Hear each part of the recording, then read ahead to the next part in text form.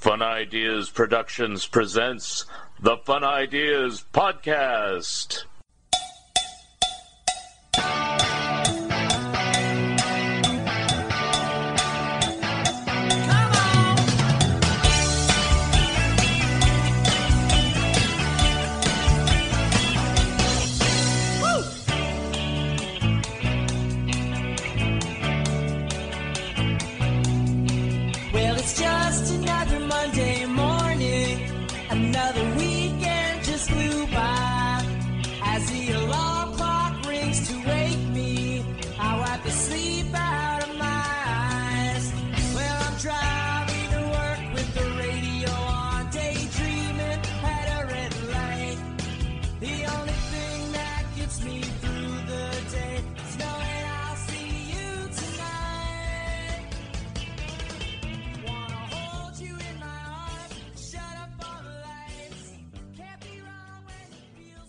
Hi, this is Mark Arnold, and welcome to Fun Ideas Podcast number 135. This episode is sponsored by the fine folks at Lee's Comics. From high atop the stately Lee's Comics Mansion, we bring you the Lee's Comics Radio Hour, with tonight's special guests, Spider-Man, Superman, Batman, Cerebus the Aardvark, and yours truly, Wally Fields. Friends, have you tried Lee's Comics? Lee's Comics is better than the leading comic book store. Wait a minute. Lee's Comics is the leading comic book store, based on arbitrary standards set by Lee Hester himself. Lee's Comics eBay store is still going strong with over 10,000 vintage comics, the majority of which are now on sale. For half off, choose from Lee's huge stock of golden, silver, bronze, and modern age comics, and specializing in Silver Age Marvel titles. You can count on friendly service, accurate grading, and quick, secure shipping backed by a money-back guarantee. To check out Lee's eBay store, go to eBay. Click Advanced Search to the left of the search bar. Scroll down to Sellers and enter Lee's Comics Inc. Period. That's LeesComics period. Don't forget the period. Lee's Comics is shipping daily with no delays. New items daily. Mention the Fun Ideas Podcast and get a free bonus gift. Dennis the Menace, originally a comic strip panel introduced in 1951, expanded into a comic book series, an American television series starring Jay North, an animated television series, and subsequent television series, books, and feature films. There's even a chapter on the British version of Dennis the Menace and Dennis' longtime association with Dairy Queen and his playground. Pocketful of Dennis the Menace by Mark Arnold and Fun Ideas Productions explores the entire history of Dennis the Menace and is available now on Amazon and Bear Manor Media in hardcover, paperback, and ebook versions.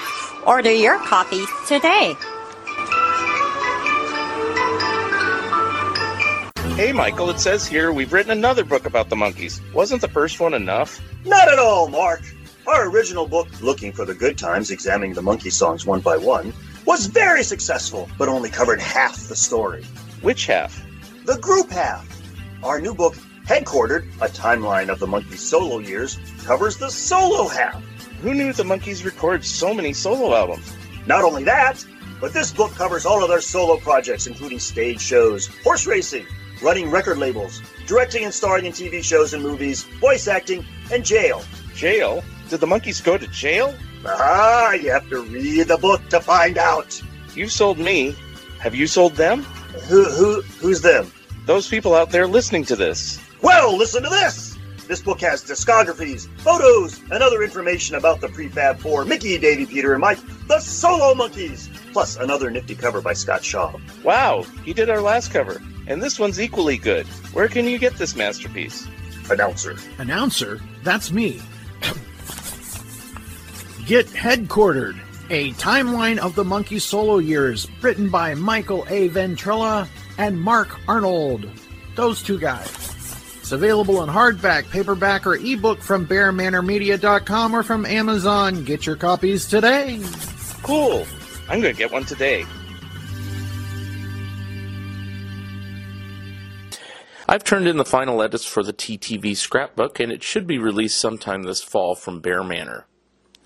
I'm also currently working on my Mad and Turtles books, an article about dino writers and Popeye for Back Issue Magazine, and more funny stuff for Andrew Goldfar's Freaky Magazine. No news yet on my other books. On today's show, we have a special guest who's turning the tables on my podcast. It's Camden Spies, who writes for Cartoon Research for Jerry Beck. And today he's going to interview me. He wants to find out all about me, so the show is going to feature me. And here I am, Mark Arnold, me. Welcome to the Fun Ideas Podcast. I've hijacked this podcast, and I am now the host. My guest is Mark Arnold, who is the usual host of this podcast, but not today. No. Now, for this thing, I'm going to, if you want to look at Mark's career from his early days, also look at Mort Todd's, his interview with Mort Todd. It's specifically called Mort Todd Returns. Which, now, this is going to be something totally different. I'm going to talk about people Mark met. I'm going to talk about other projects that Mark went. I dug deep through Mark's blog, Mark's old resumes. Oh, crap. Mark's jobs, why Mark lives in Oregon, and of course his books. Now, first, we are going to talk about a little bit about your early career. Now I'm going to ask you a couple of questions about your childhood that Mort did not ask. First of all, what is the first movie you saw? The first what I saw? Movie you saw. Ever in my life? Yeah. In a theater or on TV? Either one. Oh. I think in a movie theater, it was The Love Bug, which was the first of the Disney Herbie movies. And that originally came out in 1969, and it was sometime around then. I was about 3 years old. That's what I believe was the first movie I saw in the movie theater. As far as TV goes, it could be The Wizard of Oz in like 1971. Could be The Ten Commandments, which I didn't finish that time. But I didn't watch a lot of movies at that young age. So I really, it could have been something on the Disney show too. I don't know. You were just hooked on the box. What? Sure. You were just hooked on the TV. Yeah.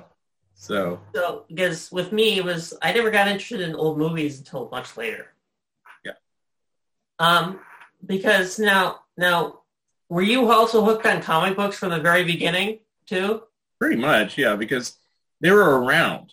I mean, Yeah. I didn't know how to get them. There was just like a stack of like 10 or 15 random comic book issues from random publishers. So there was like an issue of Casper, an issue of Wendy, an issue of Mighty Thor, an issue of Three Stooges, Yogi Bear. I can't remember all of them off the top of my head. Underdog was one. Scooby-Doo was one. Just random stuff that came out in the late 60s, early 70s. And my sister's a few years older, so maybe they were gifts to her. But I somehow acquired them because she kind of grew out of them. I never did. Now, were you interested in superheroes when you were younger as well? Yeah. Not as much as maybe other people, but I liked them. My take on superheroes has always been this. I mean, I've been Mr. Anti-Superhero just to be a butthead, but the reality is I like them, but I tend to like the more comical stuff. Like I will say that I like Adam West Batman versus any of the theatrical ones or anything like that because it's comical, it's humorous. I think Right. superheroes are a little too serious, but I've seen a lot of the recent Marvel movies and DC movies and stuff, but I don't aggressively go see them. I've actually been in the middle between that. Yeah. To where I was like interested. I'm interested in when it comes to TV, I like the Batman animated series and like the Superman Fleischer shorts, but the gritty Dark Knight stuff just never was appealing. I've been kind of in the middle between which it can have funny moments, but it's usually kind of dark. Yeah.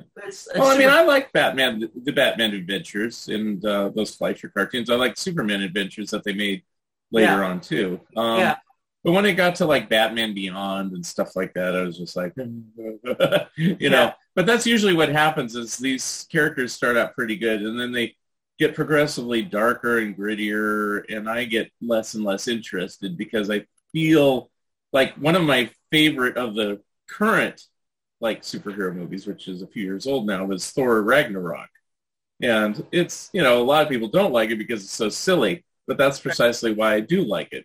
Right. And there are a couple things I can think of that are almost too stupid, like the Captain Marvel serials that they did. Well, way back in the 40s. Well, those serials are pretty silly. Yeah. What? Those are actually probably too stupid. Yeah. I think the best of those are probably the Kirk Allen Superman ones. And even those, Now,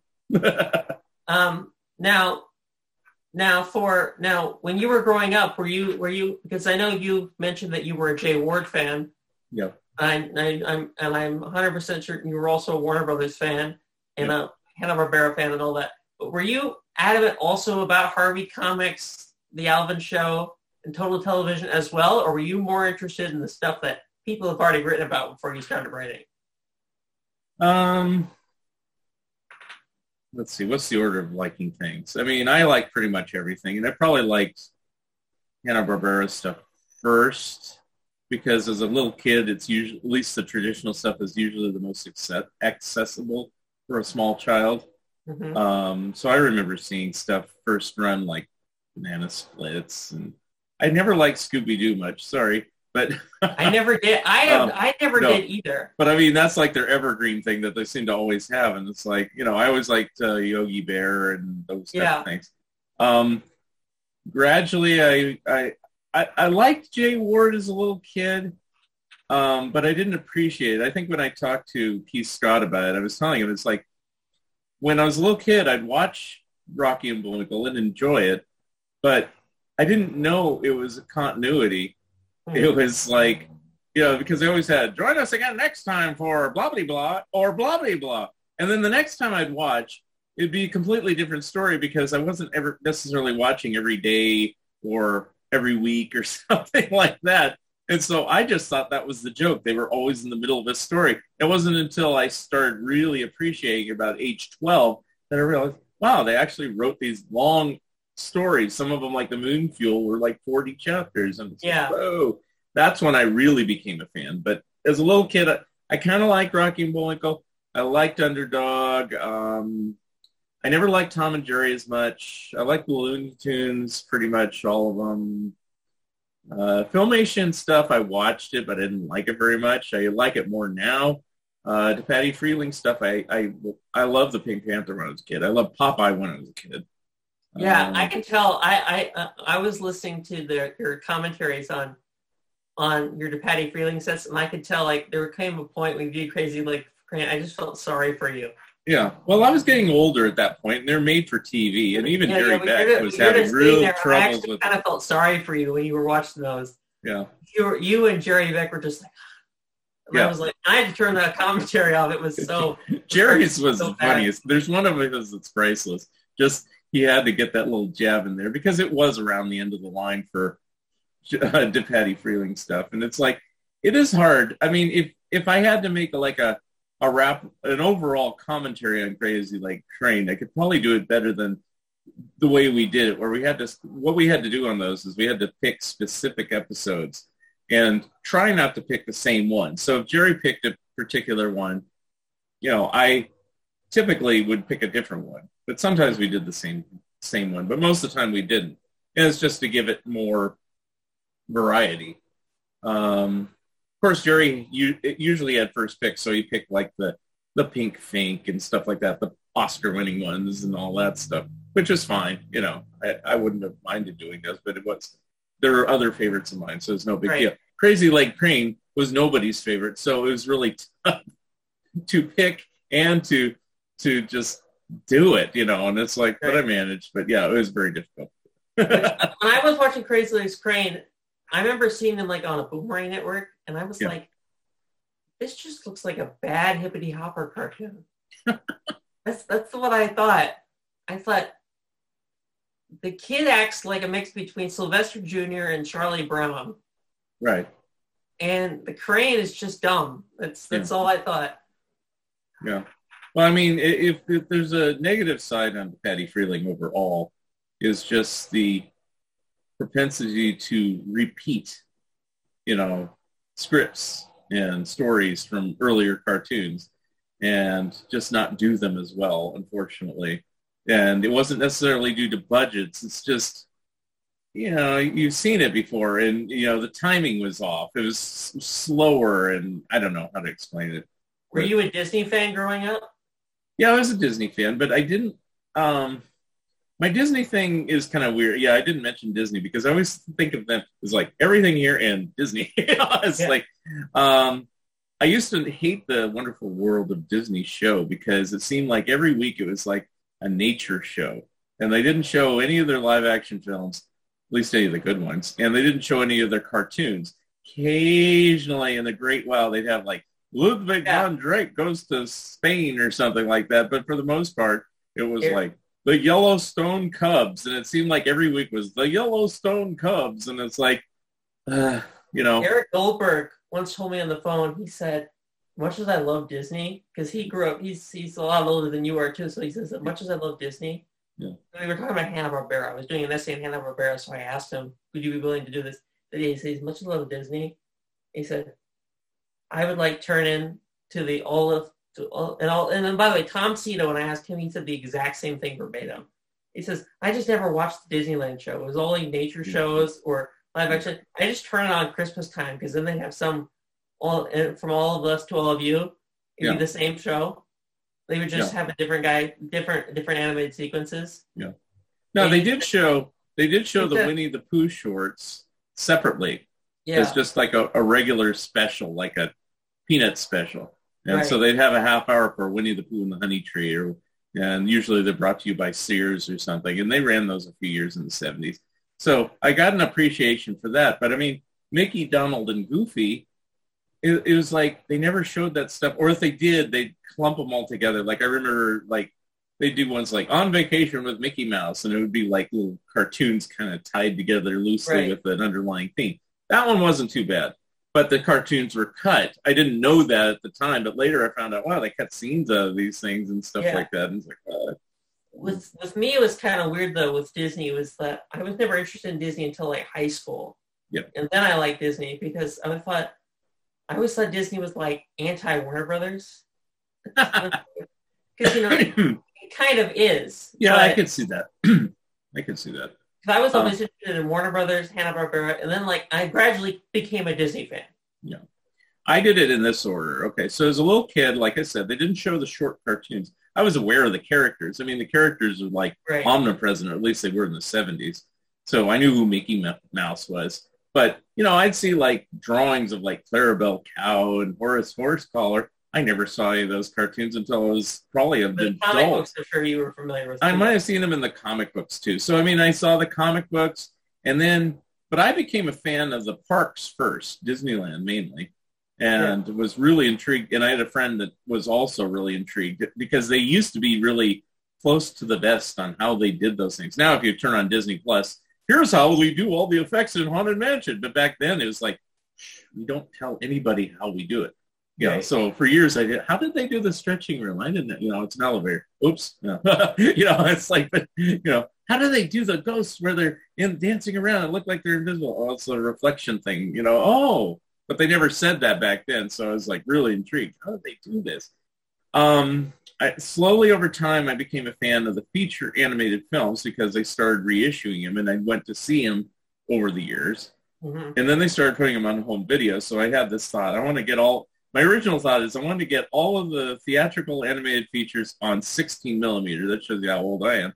And then I did finally get them all on VHS tape, which has now since been replaced by DVDs and now Blu-rays. So it's kind of funny to have just a box about so big. And it has everything from Snow White to Fox and the Hound. I have Black Cauldron too. That's kind of where I cut off just because it's before Eisner. Which I remember was really I have the same opinion of Black Cauldron you did. I did two shows, re-listened to two things, though. Re-listened to your one with Jerry Beck, and I did re-listen to your one with Mort Todd. And I agree with you in Black Cauldron, by the way, what you said on that podcast, that it was not bad, it was just there. Yeah. They've done better films later, and I do have those, but to get them all on Blu-ray, I kind of stopped there arbitrarily. I could get Little Mermaid and Beauty and the Beast and blah, blah, blah, blah, blah, blah. But, it's like, I already have them on DVD. Do I need them on Blu-ray too? I don't know.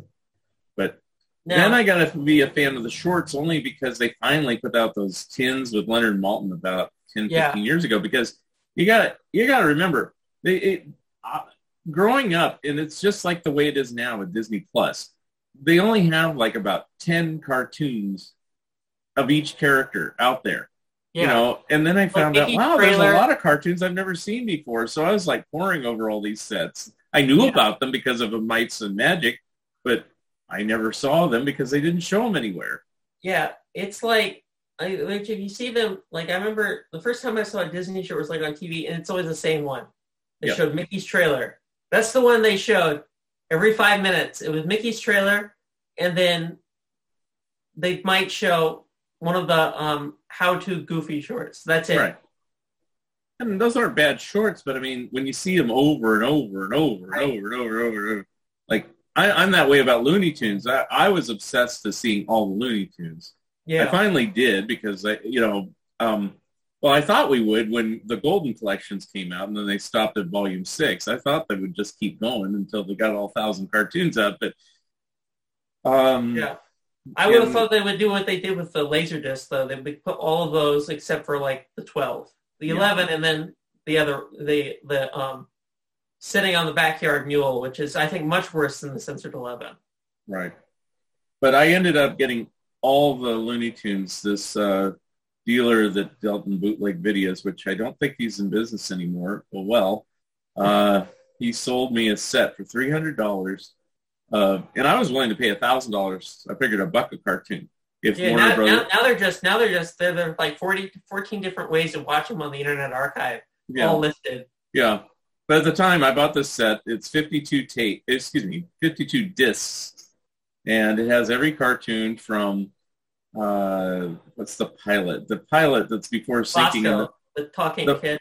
Yeah, that one. That one's on there, and then it goes, and I would say 95% of them are in watchable shape. They're not perfect because, I mean, they got them from various sources, from Boomerang, from Cartoon Network, from other tapes. But there's some that are just unwatchable just because they had such a bad print. So they're cut, I imagine, too? Probably, But in general, I was just happy to see at least what it was about. Because what bugs me about characters like just the standard Looney Tunes characters is, like, you would think by this point, maybe barring like Aldous and Rabbit Stew or something, that there would be a complete Bugs Bunny set. In fact, they played them all on Cartoon Network as June Bugs once, and I think they cut like 10 cartoons or something. I think it's like 12. Yeah, something like that. But I said, they're not all on video, and they still aren't to this day. And it's like... but you know what? But you know why they're not going to do it? Because the people are going to get mad. They're going to say, oh, why didn't you put out those 12? Well, I would have been happy with, everything but those 12 if they put everything else, because I said, there's a lot of non-offensive ones that still haven't been released, and so they put most of them out now with that other Blu-ray. Mm-hmm. And the interesting thing when I watched all 1,000 cartoons, they put them in chronological order, and I should have taken notes when I was watching them because it takes quite a bit of time to watch 1,000 cartoons. And I go, there's a first appearance of that. And there's a first appearance of that joke. And there's a first appearance of that joke. Right. But I didn't write that down, unfortunately. But since the Golden Collections and every other collection, they just put random stuff. Here's a Bugs Bunny disc. Here's 10 cartoons. Here's some other disc. I was thinking that too, because weren't they originally, when they put those out? I mean, I was 3 when the first one came out. Yeah. But I have all 6 of them. But weren't they originally going to put them out like chronologically? Yeah, I think the reason why they didn't, there's a couple different reasons. I mean, Jerry Beck might know this better than me, but the reasons were, if they put everything out chronologically, everybody would have to slog through a whole bunch of Boscos and Buddies before you finally got to I Haven't Got a Hat with Porky Pig. And I go, well, they could start there, and then, but barring that, I always thought my idea of what they should have done is done like 2 years at once. I don't know how exact this would work. So you put out 1930 with 1951, and then you do 1931 with 52. What's Opera Doc? But you just do, wait, so 1930 with 1951, 1931 with 1952, and you just keep going on. So at least one of the 2 years is good. Right. Because a lot of the 30s stuff is, and a lot of the 60s stuff is kind of, So, right. Because if they just put the 40s and 50s stuff, then everybody would say, who wants that other crap? But there's some good on the other. But anyway, I don't know. Yeah. Maybe they'll someday put it out, but I wanted to see it before I died. That was my goal, and so I said I'm going to buy the bootleg because I want to see him, and I've seen him, so I'm happy. That's what I'm saying with the Disney treasures, because I was too young to buy them, so I'm like, I'm not spending $500 on them. So once I'm not out of college, I'm going to spend the $40 from a bootlegger, and that's in the United States, but he's selling them from Egypt, and it's like every reviewer is just like, thank you, and they're all from Texas, and there's right. Mm-hmm. And my thing about bootlegging is you're getting mad about something that has been out of print for 14 years. No. I have no problem with bootlegging. I know people who are in charge of such things are like, but my thing is this. Okay, I'll use the Batman TV series with Adam West. They taped him off the TV. Uh-huh. Then I got a complete set on VHS, and then I got a complete set on DVD, and then they finally put it out legitimately, and I bought that one too. So, yeah, that's and I got rid of the earlier versions because now I have what I wanted. So it doesn't deter me from buying the real item. It just is like, I want it while you're fiddling around with rights issues and music issues and whatever issues that you're having trying to get this stuff out for me to enjoy. What was your now growing up, you mentioned in one interview that you wanted to be a cartoonist. Yeah. When did that change? When? I'll just tell you one thing. I did too until I found out I couldn't draw. Wow. See, I mean, I was always able to draw. Yeah. And it was probably, I'll tell you when I started thinking I wanted to be a cartoonist. Let me do that. I don't know about when I stopped, but I started drawing where I realized I could draw about third grade. So yeah, you were the opposite of me. That's when I learned I could. I have a family of no talents. They can't draw. They can't sing. They can't. Yeah. No, my family is talented, but none of us has made a career with it. I'm the closest to making a career with it. So my sister can draw. My dad can draw. My mom can draw. My brother can draw. None of us have. What? None of mine can draw. We can't draw straight lines. But my dad always was of the attitude, I'll finish my story on the other thing, but my dad was always, if you can't make money, why do it? So that's why my dad never did it. But in my case, I didn't care about money as much as I was always picky about my own artistic talent. And I've gotten used to it, but, everybody's always hypercritical about their own talents and whatever. Because I wanted to, like, I said, I can't even draw like Sergio Aragones, as Gru in Mad fame, because I figured he kind of draws kind of not childlike, but, very simple, although he improved over time. But I said, yeah, I could draw kind of like him, because he used to be kind of sloppy and stuff in his execution. He's pretty slick now. Yeah, he's very sophisticated now, but that's because of drawing for 70 years or whatever, Yeah. But in my case, it's like, oh, can I put all this time and effort into doing it? Then I wanted to be an animator. And I think, and I did get a comic strip in my high school newspaper. I did get a comic strip in my junior high newspaper. And I did get a comic strip. You tried to publish a comic strip in the 2000s too. I tried to get comic strips published multiple times from the 80s to the 2000s. And then I did a web comic, which you probably found if you're doing all your research. And that's probably the last attempt at me doing whatever. I have drawn, I used to draw comic parodies all the time. I just take a sheet of paper and I just do a parody, like a Mad Magazine parody. Right. And I still have those in a drawer over here. And they used to be filthy dirty, just obnoxiously Underground. dirty. Yeah. And just to see how dirty I could be, because I was a kid, and it's just, and then later I thought, it'd be more challenging to see how funny I can make it without being dirty. So that was interesting that way, and people who saw them thought they were pretty funny. Now, I think what the problem is with me being an artist is I'm kind of lazy, because a true artist, at least in my mind, what a true artist does. Yeah, you take a piece of I don't even use the right equipment. So, I mean, I'm talking about traditional equipment, not digital computers. I don't, just using Bristol board, pen, ink, brush, all that stuff. Yeah. I don't like investing in all that stuff. I have, but I just like taking out a piece of paper and drawing something in pencil or pen, and I'm done. Mm-hmm. And that's it. Whereas other people, they'll take a thing and they'll sketch it out and use a blue pencil and erase the lines and get it all better. Yeah. And then they go back and tighten it up and da-da-da-da-da. And then they go back and ink it and da-da-da-da-da.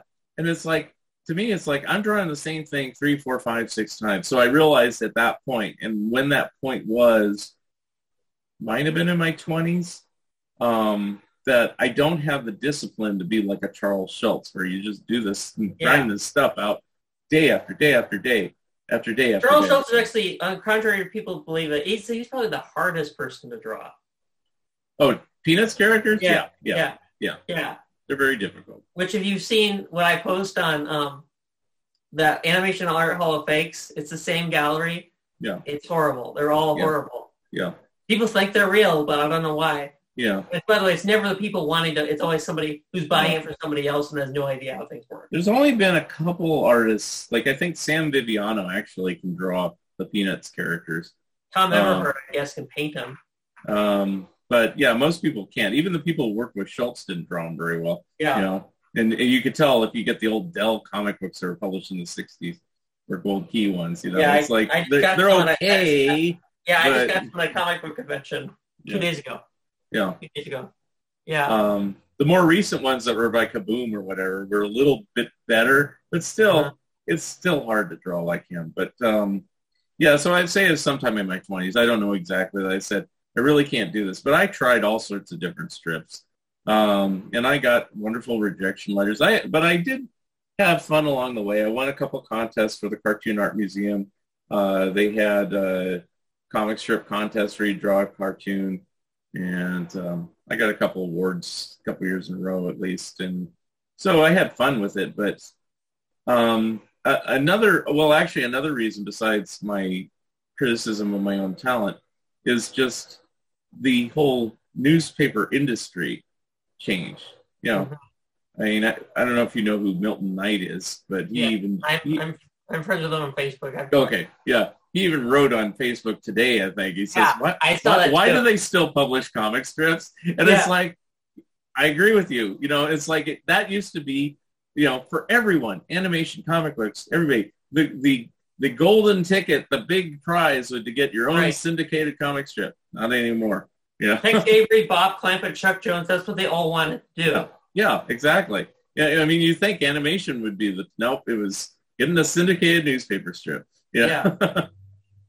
Which I brought here. Now, let's talk about some of the movies you appeared in. I'm going to be honest with you. I did see that movie you made in 2005 that got rejected by film festivals. It was called Blowjob. Blowjob. Okay, I have to ask. I saw it because I was researching. Why? Why did we do it? Yeah, why did that come about? Well, I mean, that's another many things that I would have liked to have done in my life. I mean, it's like, I always think now, if I was like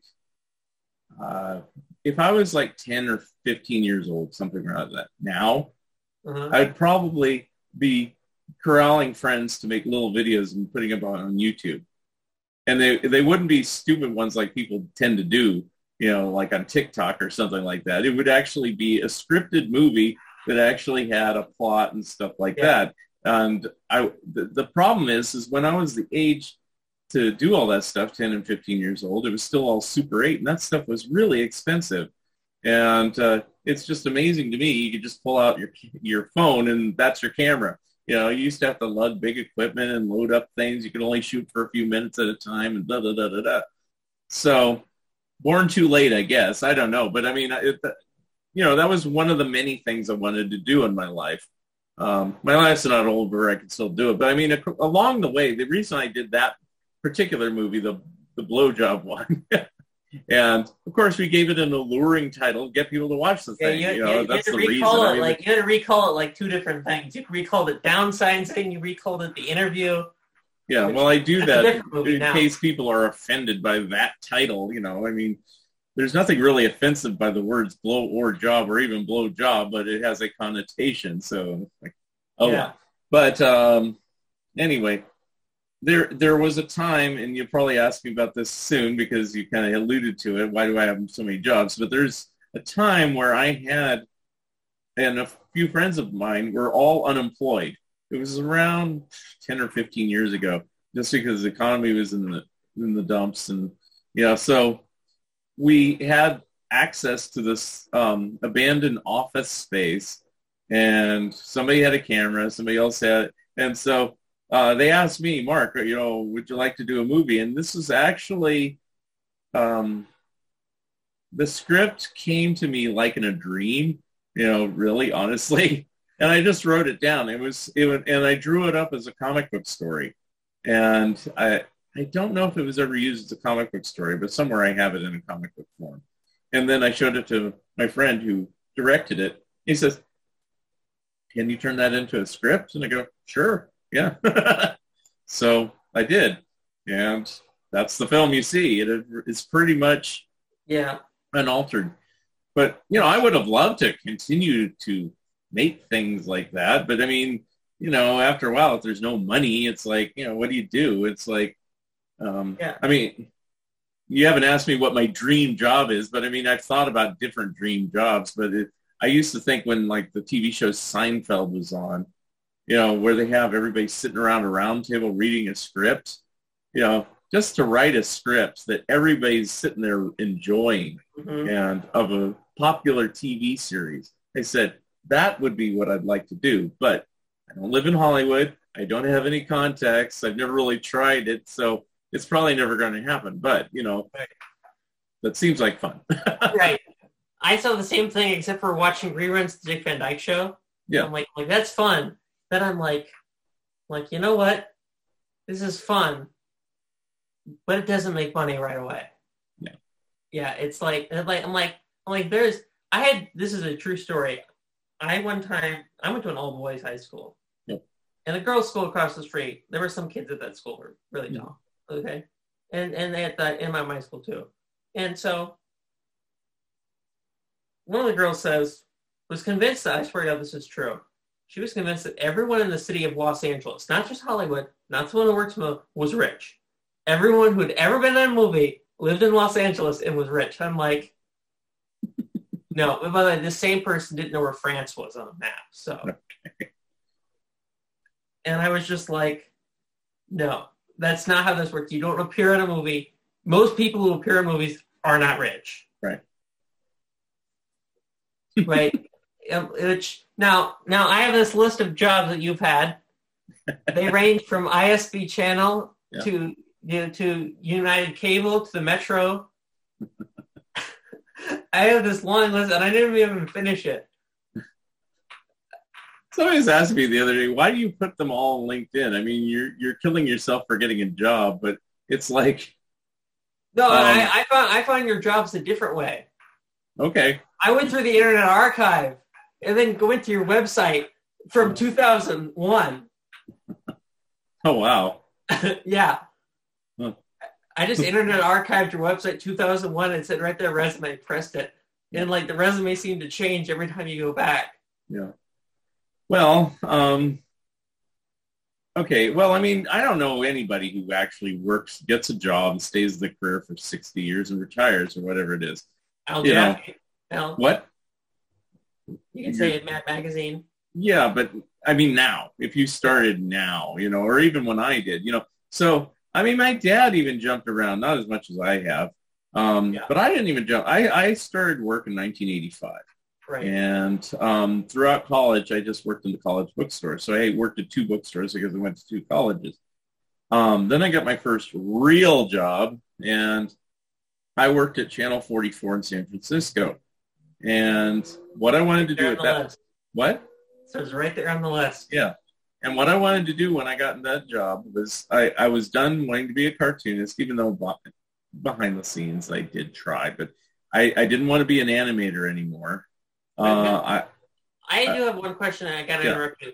One of the reasons where you wanted to be didn't want to be an animator, was it also because during that time in animation, it was just kind of a dump?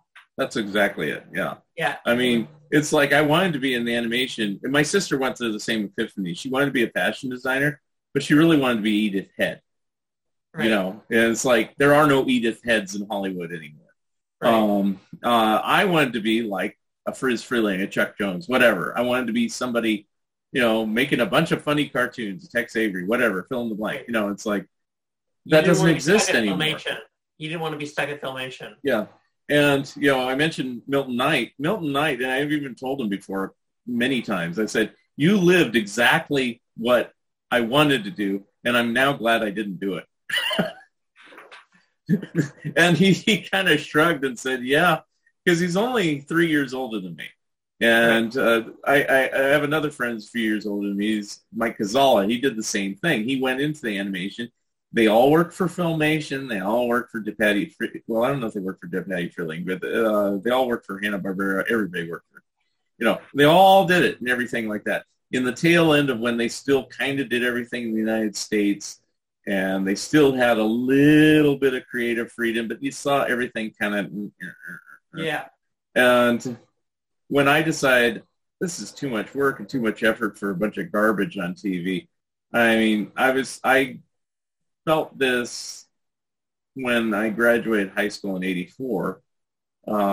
It's just going to get worse. Now, I didn't know in the next few years we'd have DuckTales and we'd have The Simpsons and Animaniacs and Tiny Toons and Batman Adventures and all that stuff. But even now, it's like in SpongeBob and Ren and Stimpy and all that stuff. But it's like I see shows like how they made Ren and Stimpy and stuff like that now, and it's like I wouldn't have fit in. I'm just not that kind of personality. I mean, I probably would have socked John Kricfalusi in the face just because he's so obnoxious and overbearing, you know.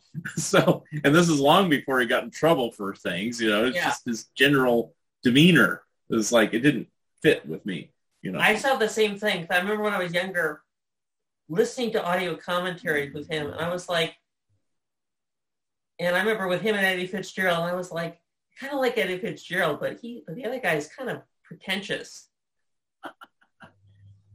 And I didn't know, but I was just like skip over those because I thought he was kind of mean. Well, I used to do imitations of the people, and I did this for Jerry Beck, but it's been so long, I'd have to re-listen to the Golden Collection. But I imitated everybody else's commentaries because I wanted to do a commentary, and Jerry said this one time, and at the time, I was a little bit insulted, but he said he wasn't meaning to be insulting. He just said, you have to be asked, you know. And it's like, you know, I thought, well, how pompous is that? You have to be asked. You know, it's like they should know that I like cartoons. I should be able to do one. Especially, and this is where I talked to Jerry about this, as I said, like John Kricfalusi. This is John Kricfalusi. I remember this imitation well. This is John Kricfalusi watching a Bob Clampett cartoon. You know, opening credits. This is John Kricfalusi. Look at this cartoon. Oh, my God. That's so funny. Ah! Wow! Ah! 7 minutes later. Ah! Wow. Bob Clampett is great. That's all, folks. And I imitated, you know, all of them, you know, Ford and Barrier and everybody, you know, just because they all had, you know, I even did Jerry Beck, you know, I was like, this is Jerry Beck, and I have to, you know, and he had a very kind of clinical way of doing it. I think he's kind of loosened up because I told him about it. I thought he did better on the DePatie Freleng ones, but on the Looney Tunes, this is Jerry Beck. And I actually like Jerry, and I like. But he's very informative, so I couldn't really knock. I like Mike Barrier also because Mike Barrier had those great audio stuff. Yeah, yeah, and but I would imitate it like this. I go, this is Michael Barrier, Michael Barrier has I have this this interview voice. with Bruce Freeling from 1942, and I'm going to play it for you right now.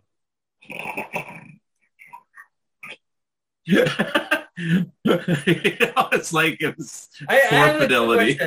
I was exaggerating. How did the conversation of I'm going to imitate the people in the Golden Collections come up in a conversation with Jerry Beck? Because I wanted to do those commentaries, and that was his response. And I said, I can do them better than him. In fact, I can imitate. I was down in San Diego when I said all that. It was funny. But it is funny that I did eventually get to do some commentaries. And I was asked. I didn't, anytime. The only time I tried to do one where I asked somebody, can I do the commentaries? I was lined up to do the commentaries for Tweety and Sylvester Mysteries DVD. And then they canceled the commentaries before they put the DVD out. So, so there you go. Yeah, and one of the things that surprised me was that you were not in the commentaries for, which by the way are good, the novel tune set that Thunderbean did. Yeah, I've never done any of them. Yeah, which I thought about why, but then I remembered also because they had already released those commentaries were holdovers from the other set. Yeah. Well, also, I'm not close, chummy friends with Stanchfield. I mean, It's like, I think we've talked to each other maybe once. It's not like I'm avoiding him or anything. It's like not like he's avoiding me. We just don't really cross paths that much. I mean, I'll buy his stuff. I buy his stuff all the time, but it doesn't mean I actually talk to him. He'll appear, if he asks you, you let him appear on the show. Yes. Steve, come on the show. If you bring him on, I'll talk to him. Yeah, I've seen him on Stu Shostak's show, and he's been on others. So yeah. And now my next question for you is, why move to Oregon? I'm just asking, why move to Oregon? Well, at this point, it's kind of like a big why, but the original reason was I had a different girlfriend 6 years ago, and her daughter was living up here, and she had some friends that moved up here. And I was living at my dad's house because I moved back home after my divorce, and I was staying way too long, in my opinion. My dad didn't mind me being there. I wanted to leave. But if you are not familiar with the San Francisco Bay Area, it's probably more pricey than LA. It's just really expensive because that's where all the high-tech engineers are. Excuse me, for Apple and for Google and for name any high-tech company you know about, HP, whatever. They're all home based there in Silicon Valley. And as a result, it's like, and I wasn't working in it. I was working, you see all of my jobs. I worked at newspapers. I worked on the peripheral of like high-tech companies, but I never made the big bucks. And so if I was ever going to get out on my own, this is my opportunity. So I moved up here with a girlfriend. It didn't work out after 3 years, and she gave me the boot. Got a different girlfriend, and now we're actually contemplating moving back to California. So there we go. But not to the Bay Area. Probably more in the middle of the state where it's a little less expensive. So anyway. Now, my next question for you is I'm going to ask you about your books. Okay. I'm not going to talk to you about all of them, but I'm going to talk to you about specific ones. First of all, I am going to ask you about two specific different things. One of them is, I remember when I was doing my the thing I helped with Amber, which I really hated that people kept crediting me for being heavily involved in it. I was just like her chief cheerleader and how a director things. On our Bill Scott documentary? Yeah. No, and the other thing I did was I helped her with her John Sutherland part, which that's why Harry McCracken, Jerry Beck was invited also, but of course he had just gotten married when that documentary premiered. Mm-hmm. Jerry Beck. That's why Carl Cohen was there. That's why Paul Echeverry was there. That's why they were at that premiere. Mm-hmm. So now you told me that you were going to make a John Sutherland book. Mm-hmm. Write a John Sutherland book. Yeah. Which that became the Hogan's Alley article. No, flip that around. Okay. Then I was just going to ask, how did the article itself come about? Okay, how the article came about, that was a request, because I was writing for Hogan's Alley already, or that might have been my first article for Hogan's Alley. I'm trying to think. I could have this in the wrong order, but Earl Ravenscroft. he wanted an article about John Sutherland. That's what I remember on that one. Yeah. Whether it was my first article or second, I can't remember. It seems like it was my first. It might have been my first one, but I had written stuff for other publications prior to that. Yeah. Comic Book Marketplace was my first. And you had done your But Harvey. when Hogan's Alley wanted me to write, he says, "Can you do an article about John Sutherland?" And I didn't even know who he was. Yeah. Well, you got to remember, this is before Hamid Amidi did his book. There was nothing about this guy. And I hated that I got the assignment to do it like a year after the guy died. But I got in contact with his son, and his son told me everything about it. But I could have actually talked to his dad, the real John Sutherland, like a year earlier. And he was like with it till the end, but, you know, oh well. But I didn't know anything about him. And then I found out that he did these little cartoons for Captain Kangaroo, children's show called The Most Important Person. And I said, oh, because I never knew who did those. I never paid attention to who did what too much when I was a little kid. You know, I just saw this stuff. And then the dots started to connect. And so I talked to John Sutherland Jr. I talked to Bill Melendez. I talked to a couple of other people. You used some interviews with Bill Scott, I know. Yeah, that was archival, of course, even then. Yeah. And I did a little research about UPA because I knew a lot of the same people worked with both. I found Sutherland worked for Disney on Fantasia and Bambi, at least. I don't remember everything.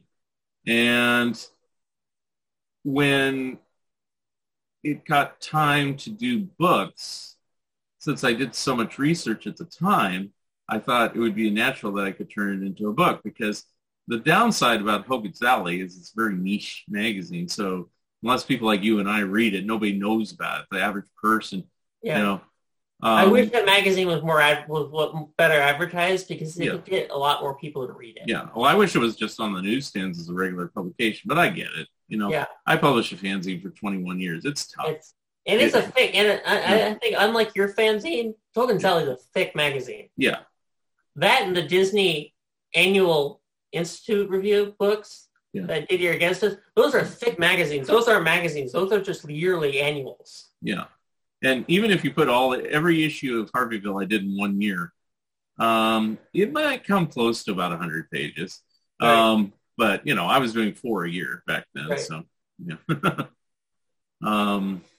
But it is a tough business. But I always, you talk about career aspirations. I was always wanting to be in publishing or in cartoons or something. And, the only thing that I ended up doing, which is kind of odd because I didn't originally think I was any good, also was writing.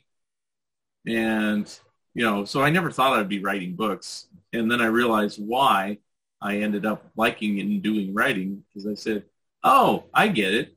Because in school, they always say, write a review or write a book report about this.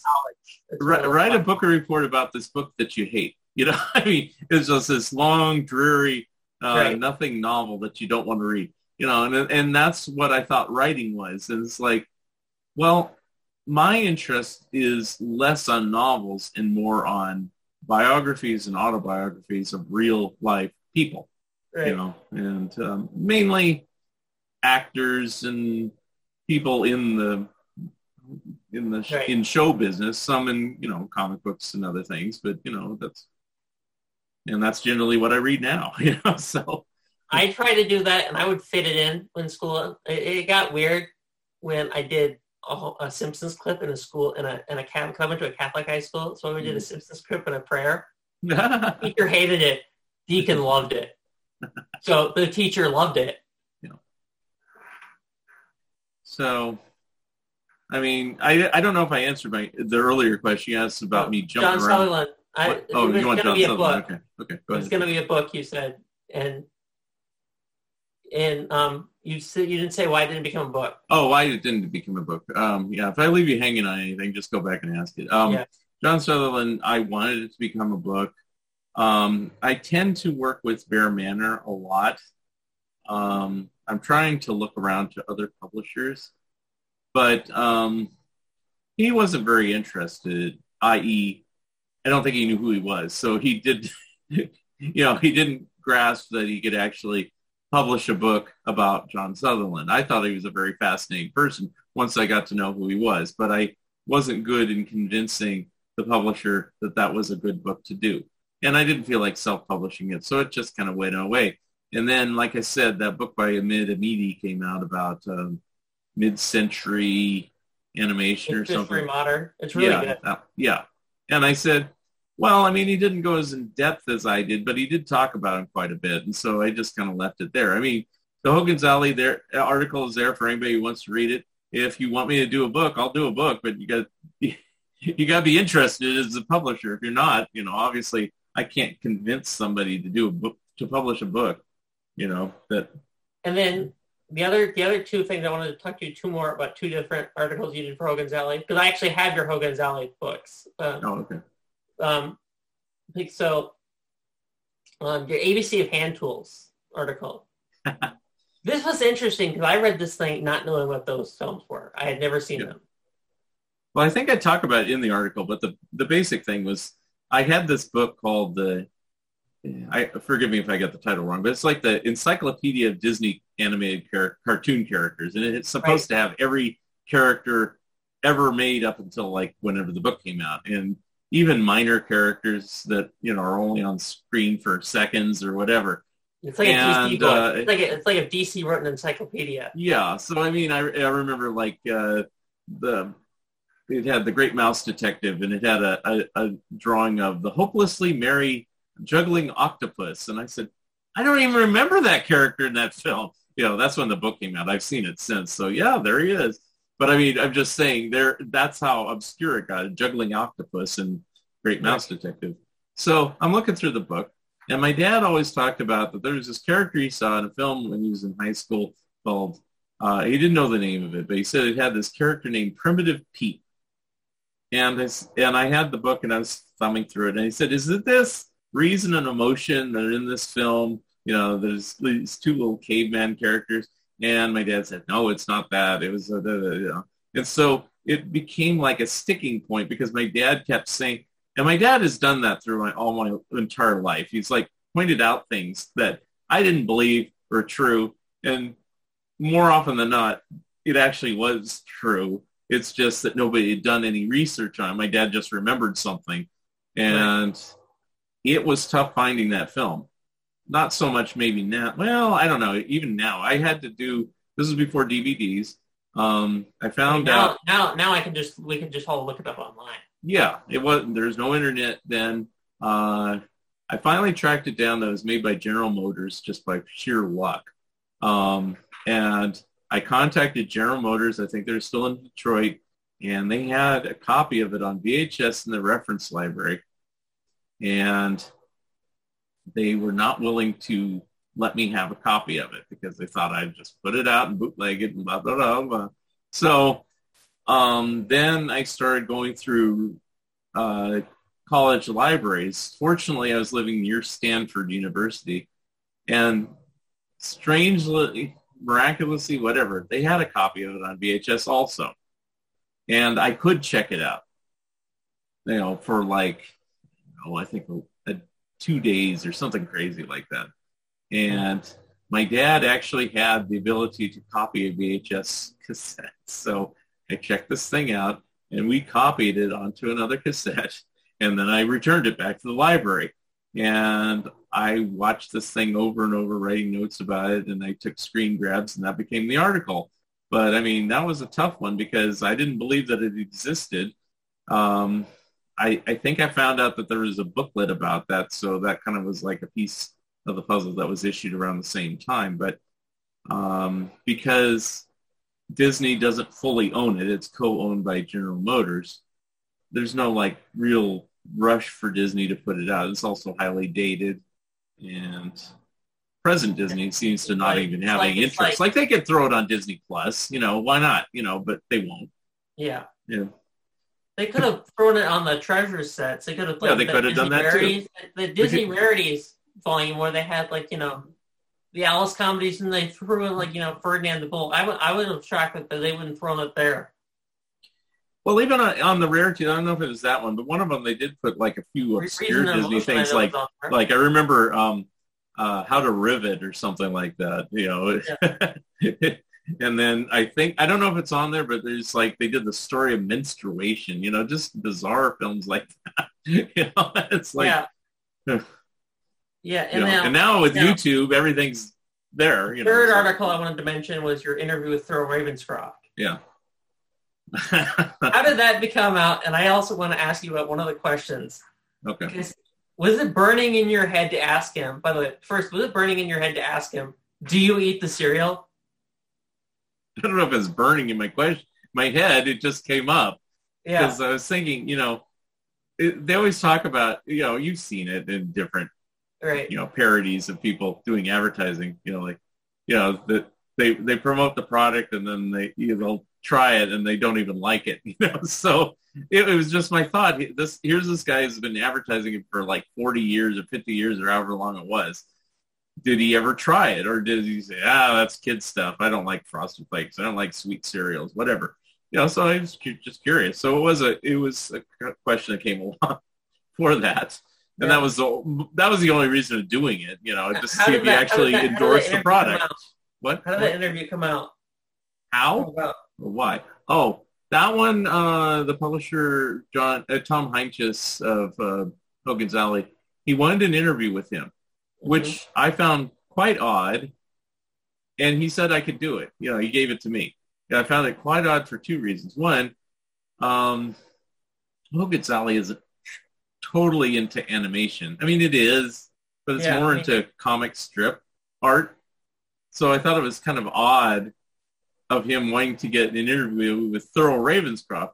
Like, I don't think he's done, like, he never did a June Foray interview or a Mel Blanc interview, you know, people they could have done, you know, but he wanted Thurl Ravenscroft. So I said, all right, I'll dig him up, you know. And that's what's cool about it, though. I didn't know where to find him. And, you know, actually the one good thing about, I don't know if it's easy now because, you know, enough time's passed, but, you know, elderly voice artists and, you know, because when I interviewed Keith Scott, he said the same thing. I said, how did you find Daws Butler? He said, I just looked it up and I found his address. I wrote him a letter.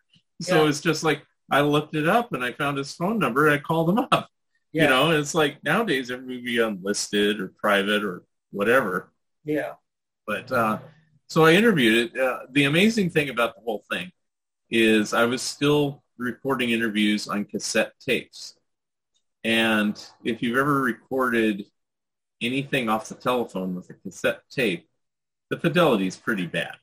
Okay. Like today's digital recorders are far superior. Yeah, so, that's all because you get all this hiss. That's all I've needed to use. Yeah, but have you ever heard a cassette tape? There's like all this hiss and everything like that. Yeah, I know it. I've heard of cassette tape. So even if you're listening to an old record album that, you know, pre-recorded cassette of some album, it's still kind of inferior to vinyl or CD or anything else. At least I feel that way. And anyway, so there is no good equipment really. I had a machine that plugged right in the phone, but it was not the best. And Thurl, I forgot how old he was at the time. He was probably in his 90s at that point. Didn't speak above a whisper. And the only time you ever heard of him, if you play the tapes back, and then you'd hear me say, well, did you ever eat the cereal?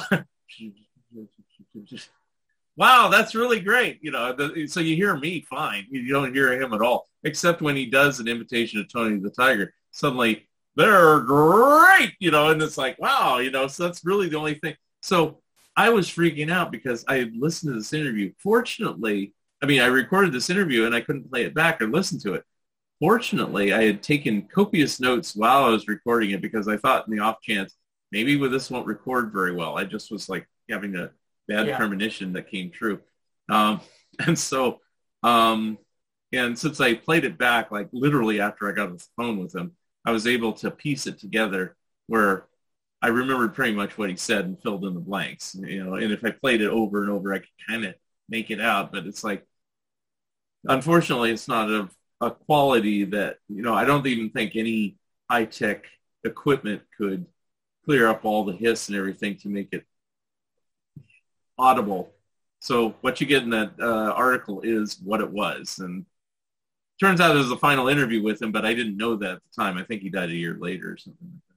By the way, I did forget to ask you one thing that was besides this that I was going to ask you before I got to your books, which was you were put you were put as one of the most famous Saratogans. They were doing. There's a Saratoga Museum. Saratoga, if you don't know, is a pretty small town. It's mainly businesses. There's like one street that has, it mainly residential. There's one street really that has businesses, and it's a little hoity-toity. It's a rich area, let's be blunt. And I didn't know I was in a rich area growing up. I just figured, I'm living where I'm living. It wasn't until later. But anyway, they have this little museum that exists out of like a really old building, because Saratoga is a pretty old city. It goes back to the 1800s sometime. And they made this advertisement saying, we're going to do a Sing for Famous Saratogans. And I said, well, I just wrote a book about total television, so I kind of pigeonholed my way into it, because I don't know how famous it was. Yeah. But it's interesting, if you read your Wikipedia page, it reads it as you had your own exhibit in a museum about famous Saratogans. Yes. So basically, it reads as if they have statues of you everywhere. Well, the only exhibit is they had my book on display and maybe a couple photographs. But it wasn't a statue. It literally states on Wikipedia that you were honored as an exhibit. Yeah. In it as not in an exhibit. It says as an exhibit. Oh, okay. I don't know if I wrote that or but anyway, the thing I felt that was to my benefit, at least at the time, not true now, is I was actually still living in Saratoga, because, they had other people like Steven Spielberg graduated from my high school. Well, he got out of there as second he could, get his feet to Universal Studios. He was not in Saratoga very long. In fact, he didn't even grow up in Saratoga. He grew up in Phoenix. So, and then at the time, there was a couple of Olympic people that, but none of them lived in Saratoga anymore. And so you were there. I was actually there. So that's why I kind of said, hey, I'm actually here. Yeah. Now let's go to Total Television. You have said in other interviews, but not on your podcast, how your Total Television book came about. Okay. Did it originate from the Hogan's Alley article? Yes. Okay. But here's the course of events. I think originally I like to write about Rocky and Bullwinkle. Jay Ward is my first love over Total Television. Yeah. Then Keith Scott finally put out his book, Moose That Roared, and I said, well, I can't top that. I don't want to. So I'll probably never do a Jay Ward book unless I did something specifically that Jay Ward. An art one too, because that one's already. Yeah, but even Gerald Van Sitters did that. Yeah, so it'd have to be, if I did a Jay Ward book, I'd have to take a different angle. Like even Amber's Thing, if that was a book, I could do a Bill Scott book, let's say, but I don't really want to do that either. But I always like to have a different angle on something. Right. So I always wanted to do a Fractured Flickers book. That's what I wanted to do. To do. I don't know why, but I want to write a book on Fractured Flickers. Well, you can. He only had a chapter, so you can embellish on it, because, that's what I did with my DePatie Freeling book. Jerry Beck did a Pink Panther book, but he didn't talk about the TV cartoons, so that led to that one. Now, going back to Total Television, so this is why I think the John Sutherland book, the John Sutherland article is first. Yeah. Is because Tom asked me at that point what I'd like to write. And I actually said, based because of the Keith Scott book, I said, I want to know what happened to the people who made those Total Television cartoons, because in the 60s, they had King Leonardo and they were doing Tennessee Tuxedo and Underdog, and then suddenly they're gone. And there's nothing about them. If you watch the cartoons, they don't have credits. And so I just took it upon myself. That's what I'd like to find out.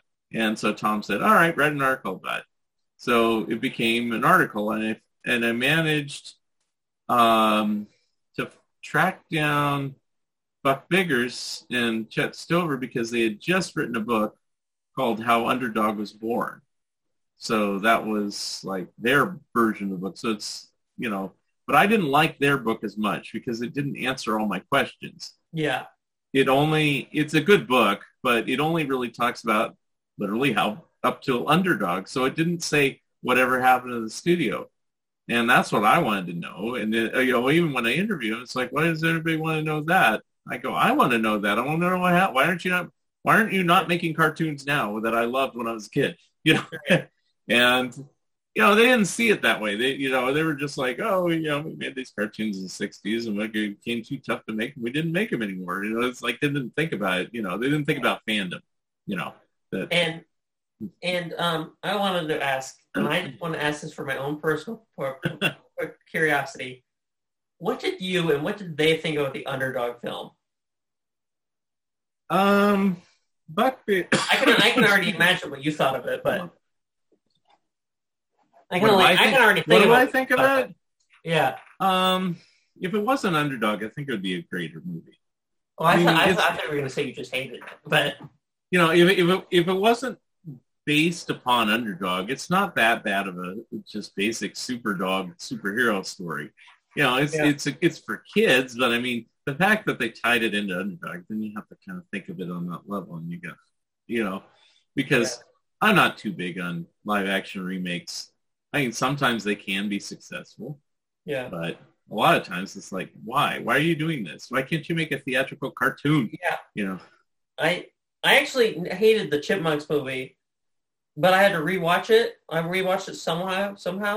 For the recent ones? The first one I don't hate. I found out I don't hate it. Yeah. Because it's got all that innuendos to the Alvin show. I actually like that. Because then you can actually ignore the movie. It's good enough. There's enough there to ignore the movie and how bad the movie is. Yeah. To just pay attention to the hidden stuff where you can like the first one. Yeah. And I'll agree. I didn't see all four of those. I only saw the first two.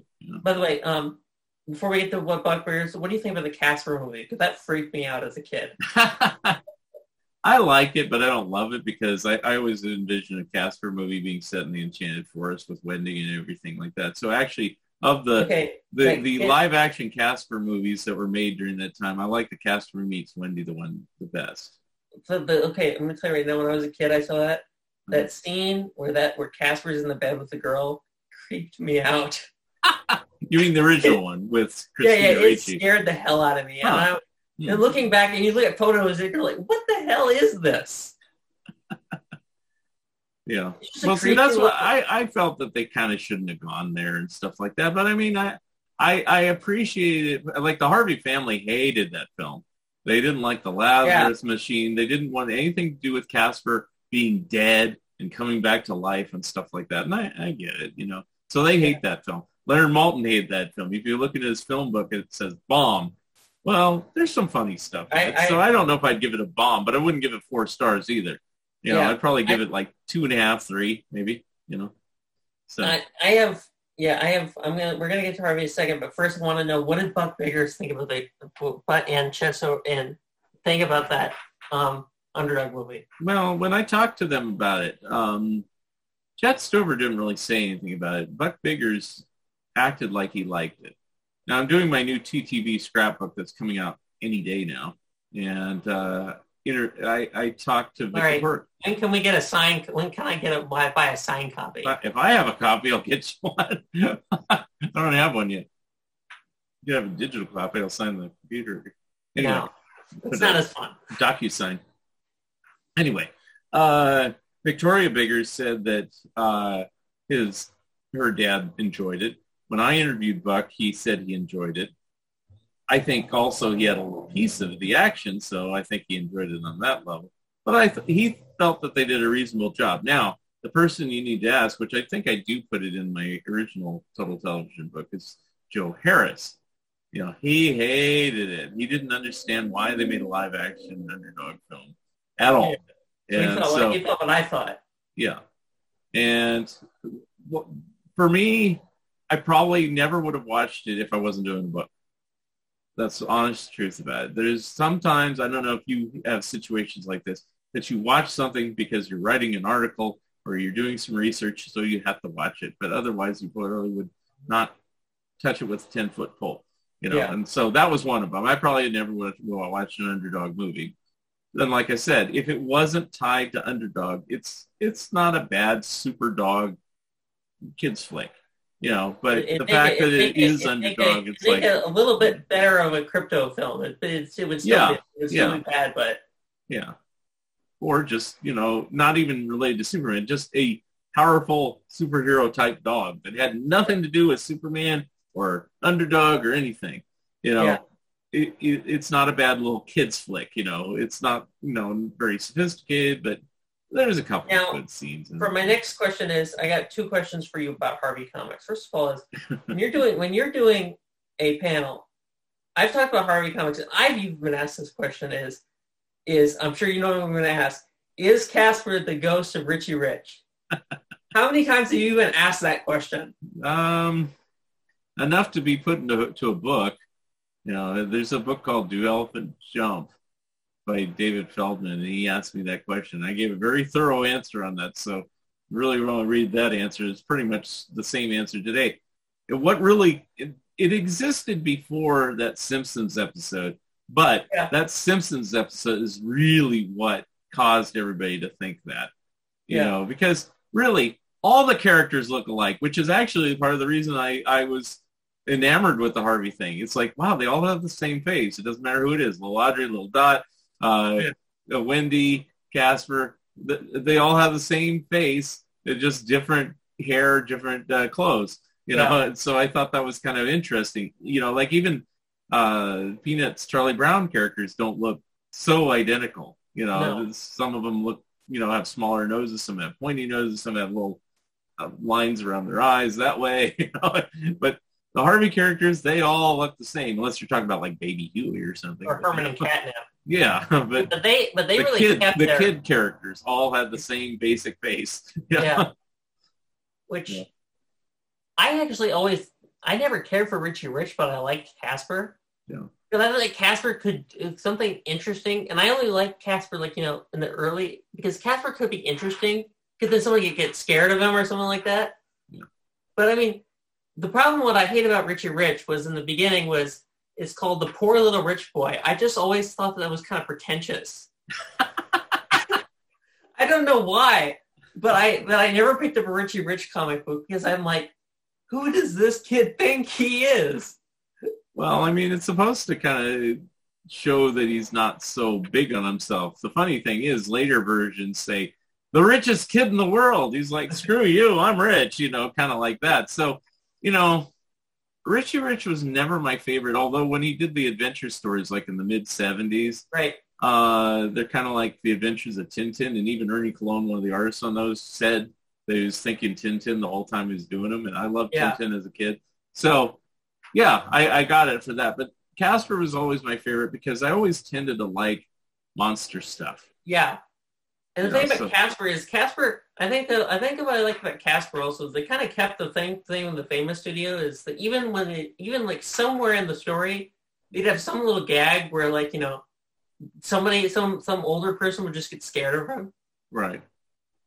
So, well, I didn't like those as much. I mean, I watched them, but, they're very repetitious where they're going, ghosts, like, okay, here we go again. Now, the next book I wanted to talk about, though, is the Harvey Comics Companion. Was that just, you wrote a book about, did that just come out, like somebody asked you, or did it just like, and you wrote the Harveyville Fun Times, why not? When I was doing Harveyville Fun Times, that was the first time I thought about, if I do enough material on this, I can make a book. And it's amazing to me, I could go on for an hour on this, so I won't. But it's amazing to me, there had been so many aborted attempts of doing a history of Harvey Comics book.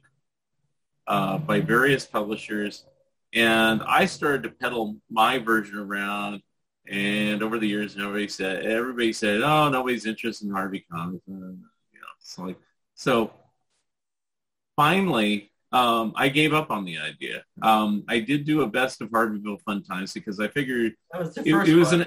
it was an exercise to see if I could do my own book.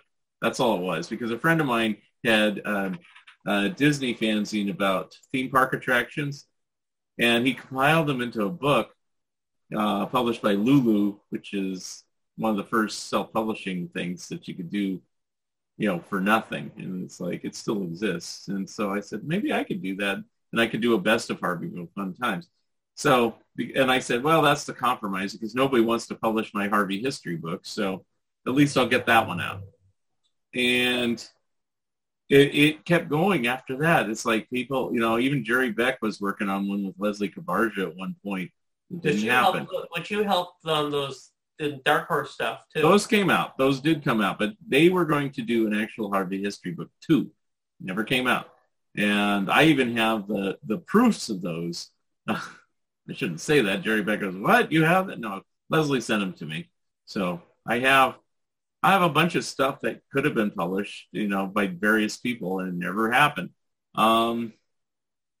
Finally, I stopped publishing Harveyville in 2011, and it was about 2014 that Tomorrow said, we're doing all these companion books. They have like a DC companion, a Fawcett companion, a Warren companion, whatever companion. Would you like to do a Harvey one? I said, of course. So I was kind of bummed because a lot of people had died by that point, so I couldn't interview them. So I had to rely on older interviews and stuff. It turned out all right because I got other interviews. But then they got cold feet about it. And finally, I just pulled it from them because I don't know why they had cold feet. You'd have to ask them. They couldn't get the reproduction rights for images and stuff, so they were worried about that, and they didn't think anybody would buy it. And so finally I went to the old reliable Bear Manor, and he said, I'll publish it now. And so that's how it came out. So now I do ask you a quick question, which I actually got this, which I'm going to be honest, I think it's even better when you read it by itself. When I bought your Total Television book signed, the first thing I bought was the audiobook too. What was it like to have to figure out to yourself that, like, man, my book is now an audiobook? Well, that wasn't my choice either. I agreed to it, but I mean, I wanted to do the actual audio version. And he didn't want me to do it at the time, which I thought was weird, because I said, I'm the author and I'm willing to do it.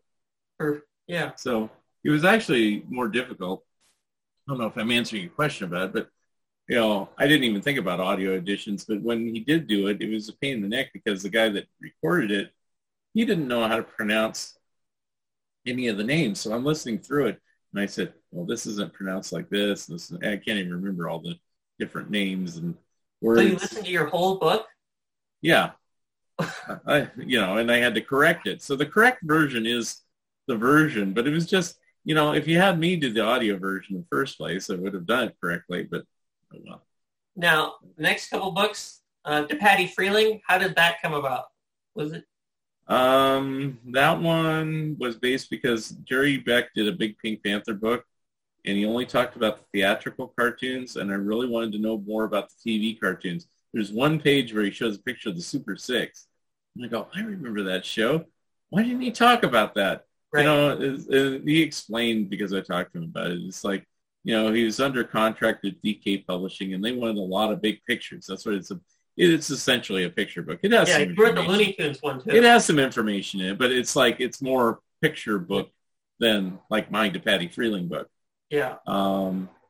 So, I was thinking about all the different studios, and I tried to do this. I could have written a Hanna-Barbera book. There's other Hanna-Barbera books. Yeah, I could have written a book about Disney. I still, and I talked to Jerry Beck about this, I still think he wrote the best HP book. The best what? The best Hanna-Barbera book. Oh, yeah. Because you open that book up, and it's like, that's what people like us think about Hanna-Barbera. Right. Yeah, and I agree.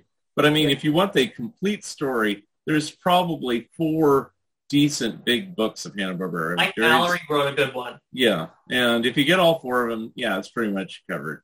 Yeah. Now, could I go and make another one? Sure, but it's like, they said, I don't really want to do a Hanna-Barbera book because I thought to do it properly, it's going to be this big-ass book because they had so many series. Yeah. And which there is one book. If you want to make it thorough, I mean, if you're just Yeah. doing a listing of things and just say, help, it's the Hair Bear Bunch, and then this happened, and then Roman's Holidays. You have Stuart and then, Fisher's Hanna-Barbera cartoons book? yeah. Do you have Stuart Fisher's Hanna-Barbera book? Probably, but you have to tell me. It is the one book that I have bought that I regret. Oh. It is not good. Oh. Then I probably don't have. It looks like it was just pulled together. 0 images, by the way. Oh, okay. And it looks like it was pulled together off Wikipedia. Oh, okay. No, I don't have that one. I tried not to do that. So I looked around. I thought about Rankin Bass, but Rick Goldschmidt has that kind of nailed down. So I said, no, I'm not. I thought about doing Filmation, but Andy Mangels and Dwayne McDuff, they've done other ones. And then I said, there's still one studio that's never been written in English, which is the MGM studio. For TV, you mean, or just for yeah. But I didn't want to do theatrical. I didn't want to do theatrical either. I kind of think that Jerry kind of covered all the theatrical stuff, and so I was thinking more of television. Now, granted, Patty Freeling did do a lot of theatrical stuff, right? But it ends. If you go by Of Mice and Magic, there's no Patty Freeling chapter. Yeah. It is just that, and the rest of the story. And to which I asked him about that the first time I met him, and he goes, "Well, I wanted those chapters, but Leonard didn't. Leonard Maltin." And so, I asked the first thing I asked Jerry when I said Of Mice and Magic, and I asked him that exact same question. He says, "Well," and I asked Leonard Maltin the same question too, because he wrote that thing on TV cartoons for Film Comment. I'm like. Why couldn't that part have been like the other chapter of Mice and Magic? Yeah. Too. And he says, because I'm more interested in the theatrical stuff. That's all I gave. And I said, okay. And it's true. I mean, now you haven't mentioned the Frozen and Ice, but the Disney book. I was going to ask about Frozen and Ice. But I'll say that one because it connects. It connects to these other ones. This is how I write these books. It's like, so I read Keith Scott's Jay Ward book. And he mentions Total Television saying, oh, those cartoons aren't very good. He's since said, no, they're not that bad. But that inspired me to write the other one. Jerry Beck does his Pink Panther book, but it doesn't talk about the TV stuff. And so I said, well, that's what my book is there for. Leonard Maltin does the Disney films, and he does like page after page, Snow White, Fantasia, Victory Through Air Power, Tonka, Big Red, whatever, all these movies, Happiest Millionaire, blah, blah, blah. Yeah. And then all of a sudden, if you get the first edition, it just kind of abruptly stops again with the rest of the story. Or if you get the second, third, fourth, fifth edition, or however many you put up, he'll get this like one paragraph synopsis of all these films that came out in the 70s and 80s. And it's like, that's what I grew up with. And, no fault of Leonard Maltin. He caters to what he grew up with. He grew up with. I gotta be honest. I agree with Leonard Maltin in this case. Yeah, but I mean, he grew up with the stuff in the 40s, 50s, or actually the 50s and 60s. My growing up is the 70s and 80s. So it's like, and then there's people younger than me, like if Andrew Farago. He did this book about cartoon stars of the 80s. I don't think I could have done that because. My sweet point of cartoons really is 60s and 70s. Right. Now, I don't mean that they're originally released then. No. So you can cover theatrical cartoons. So anything up to the 70s. But when you get into the 80s, it's like, yeah, there's some good stuff, but I don't feel qualified enough to write about like Deek's output or even Marvel Productions output or Nelvana's output. I could do it, but it doesn't resonate. We're going to talk about one of those questions. It doesn't resonate with me. And so I think that's what it is. It's like that, the stuff I like, the 60s and 70s stuff, doesn't resonate with Jerry Beck very well, or especially with Leonard Maltin very well. It's like, that's hack stuff that was done after my interest went away. Because I know that Leonard never cared for Hanna-Barbera, but Jerry loves it. Yeah. And it's just age group. It's like So Leonard Maltin grew up before it existed. Jerry Beck grew up with it. I grew up where all the early classic stuff was already in reruns. And I grew up with the internet. Yeah, and you grew up where it's all been put out on video, and you can see anything from any time, or whatever. I can see, I don't know, Paramount's some random modern madcap for free on the internet anytime I want. Yeah, I mean, when I got of Mice and Magic in 1980, I was amazed at how many cartoons existed that I didn't know.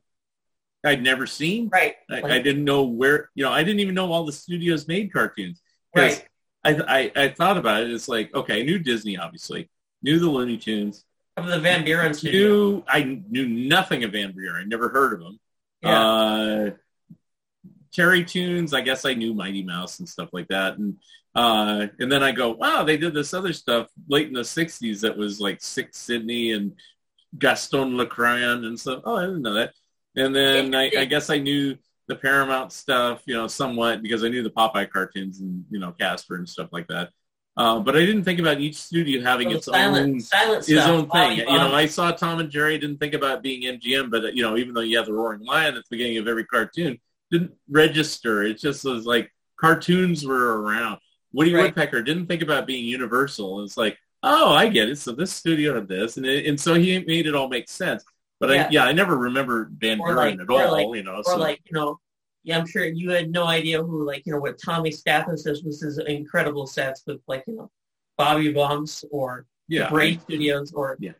The silent stuff, about the only silent cartoons I knew of was, Out of the Inkwell and Felix the Cat. And that was about it. Half the reason also was Cabarga's Fleischer storybook had come out before then, right? Right, so I knew about that. But I saw them even on TV, not the 60s. Well, I saw the 60s version too, but I knew about the silent version and Felix the Cat because silent cartoons didn't show often on TV. Right. Then, I knew of Oswald the Rabbit, but I never saw them until they were on DVD. Yeah. Now those are impossible to even find online because those are stuff I actually deal with a similar thing with you. If I wanted to search up a Bobby Bump short, I'd have to wait for Tommy to release it on Blu-ray because they're nowhere online either because only 3 guys own them. Yeah. Yeah. It's so weird. Now I'm going to ask you 2 books because I remember you said that your least popular books were your Beatles book and also your Monkees book. Well, Monkees is the most popular. Well, Monkees is the most popular book? The 2 Monkees books and their first Total Television book are probably most successful books. I would have thought it would be one of the Harvey books. Those are probably the next tier. Yeah. Yeah, but you said, sorry. I mean, you said your least popular were your Disney book and your Beatles book. Yeah. Which I have to ask you a question. Surprised me too. Which I have to ask you a question. Mm-hmm. Out of the one subject in pop culture that's been written so many times is probably the Beatles. Yeah. Why would you write a Beatles book? I'm not trying to be rude here, but I'm asking. No, well, I mean, that one, I get entrepreneurial at times and I say, well, there's a lot of Beatles books and it always seems like they make money no matter what stupid subjects it's on. And I didn't think I had anything I could bring to the table. I certainly was not going to write a straight Beatles history. Right. But then I said, I can have opinions about things. And I realized that sometimes my opinions differ from other people's opinions about certain songs of theirs. And I said, it'd be fun just to do a book about my opinions about it. And there's an old album called Chet Atkins Picks on the Beatles, which is instrumental versions of Beatles songs picked on a guitar. But I use the other meaning of pick, like I'm picking on you, so I thought that was just a funny title. I rarely toot my own horn. I've talked to other people. It's like, I should probably put my name in things. Like I have Fun Ideas Productions. It's not Mark Arnold Productions. I don't have, so Mark Arnold Picks on the Beatles. I think part of the reason it's not very successful is I put my name above the Beatles' name, and who the whatever is Mark Arnold, and so. Now, how did your Monkees book come out? Because that was written. Was that your first book written with somebody? I think so. Yeah. Yeah. Is it your only book written with somebody? That's what I. Well, the new Total Television ones with Victoria Biggers, and I did those two, the Jack Davis and the John Severin books with Mort Todd. Yeah, those two books. But those came out later. Those 3 books you did talk about extensively on other podcasts. So yeah, I didn't want to talk about your Monkees book though, because how that came about. I had another friend who wanted to do the same thing because both of them both friends. The one Michael Ventrella is the one I ended up writing the book with. Yes, both of them saw my Beatles book and they thought it was great. That I was sitting there and daring to say that I didn't like. Well, I mean, I can't even think of one off the top of my head. Well, I'm not a big fan of, say, All Things Must Pass. My favorite is Help. Okay. And I literally, I tell you, this is true. Somebody said, write a song that defines your life. Oh, and every time I say Help, as I show the song Help. So, I had various opinions about certain Beatles songs, and I'm the type, it's like I'm all critiquing things and saying this is bad and this is, and some people get all butthurt about it. But, the honest thing is I could probably listen to any Beatles song over and over, even Revolution Number 9. So it really doesn't matter to me. But, I was just kind of thinking that my go-to albums of what, when I decided to do all the solo stuff and the unreleased stuff and everything, it just made it like an interesting book to do. Now, whether somebody else is interested in my opinions, I guess they aren't. And so, I mean, I can't say it never sold. It just never sold the level as I expected it to sell. That's all. Right. Considering the topic.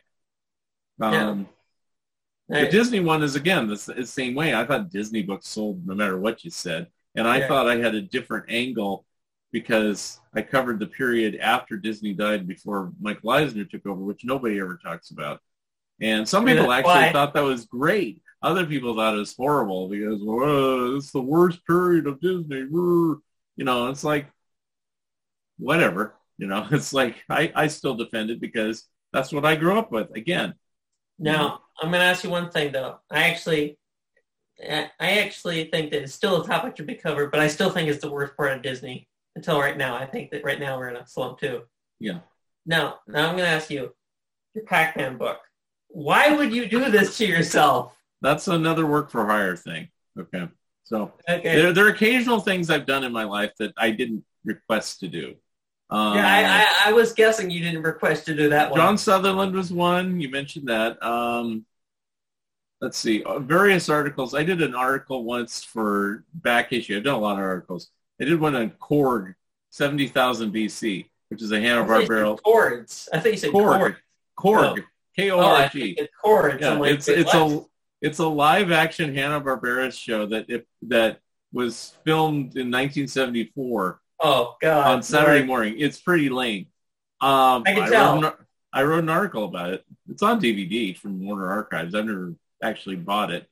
Because at the time I did the article, it hadn't been released yet on DVD. Yeah. But it would have been helpful if it was at the time. But anyway, I wrote an article about the comic book mainly. Yes, there was a comic book by Charlton. So, but I mean, that's the type of thing. So occasionally I get a kind of a work for hire thing, as it were. So I'm doing articles. So how the Pac-Man... Those aren't as fun, though, are they?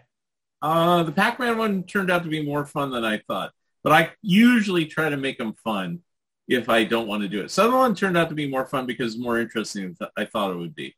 Right. But in the case of Pac-Man, I watched the show when it first came on. And I played the video game. I'm not a big video game guy. And it was the publisher, Bear Manor, again. He says, I need a Pac-Man book.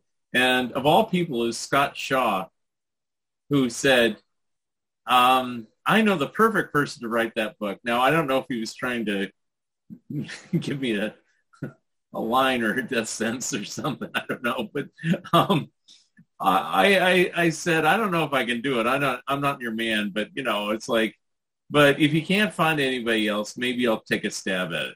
And that was really what I said.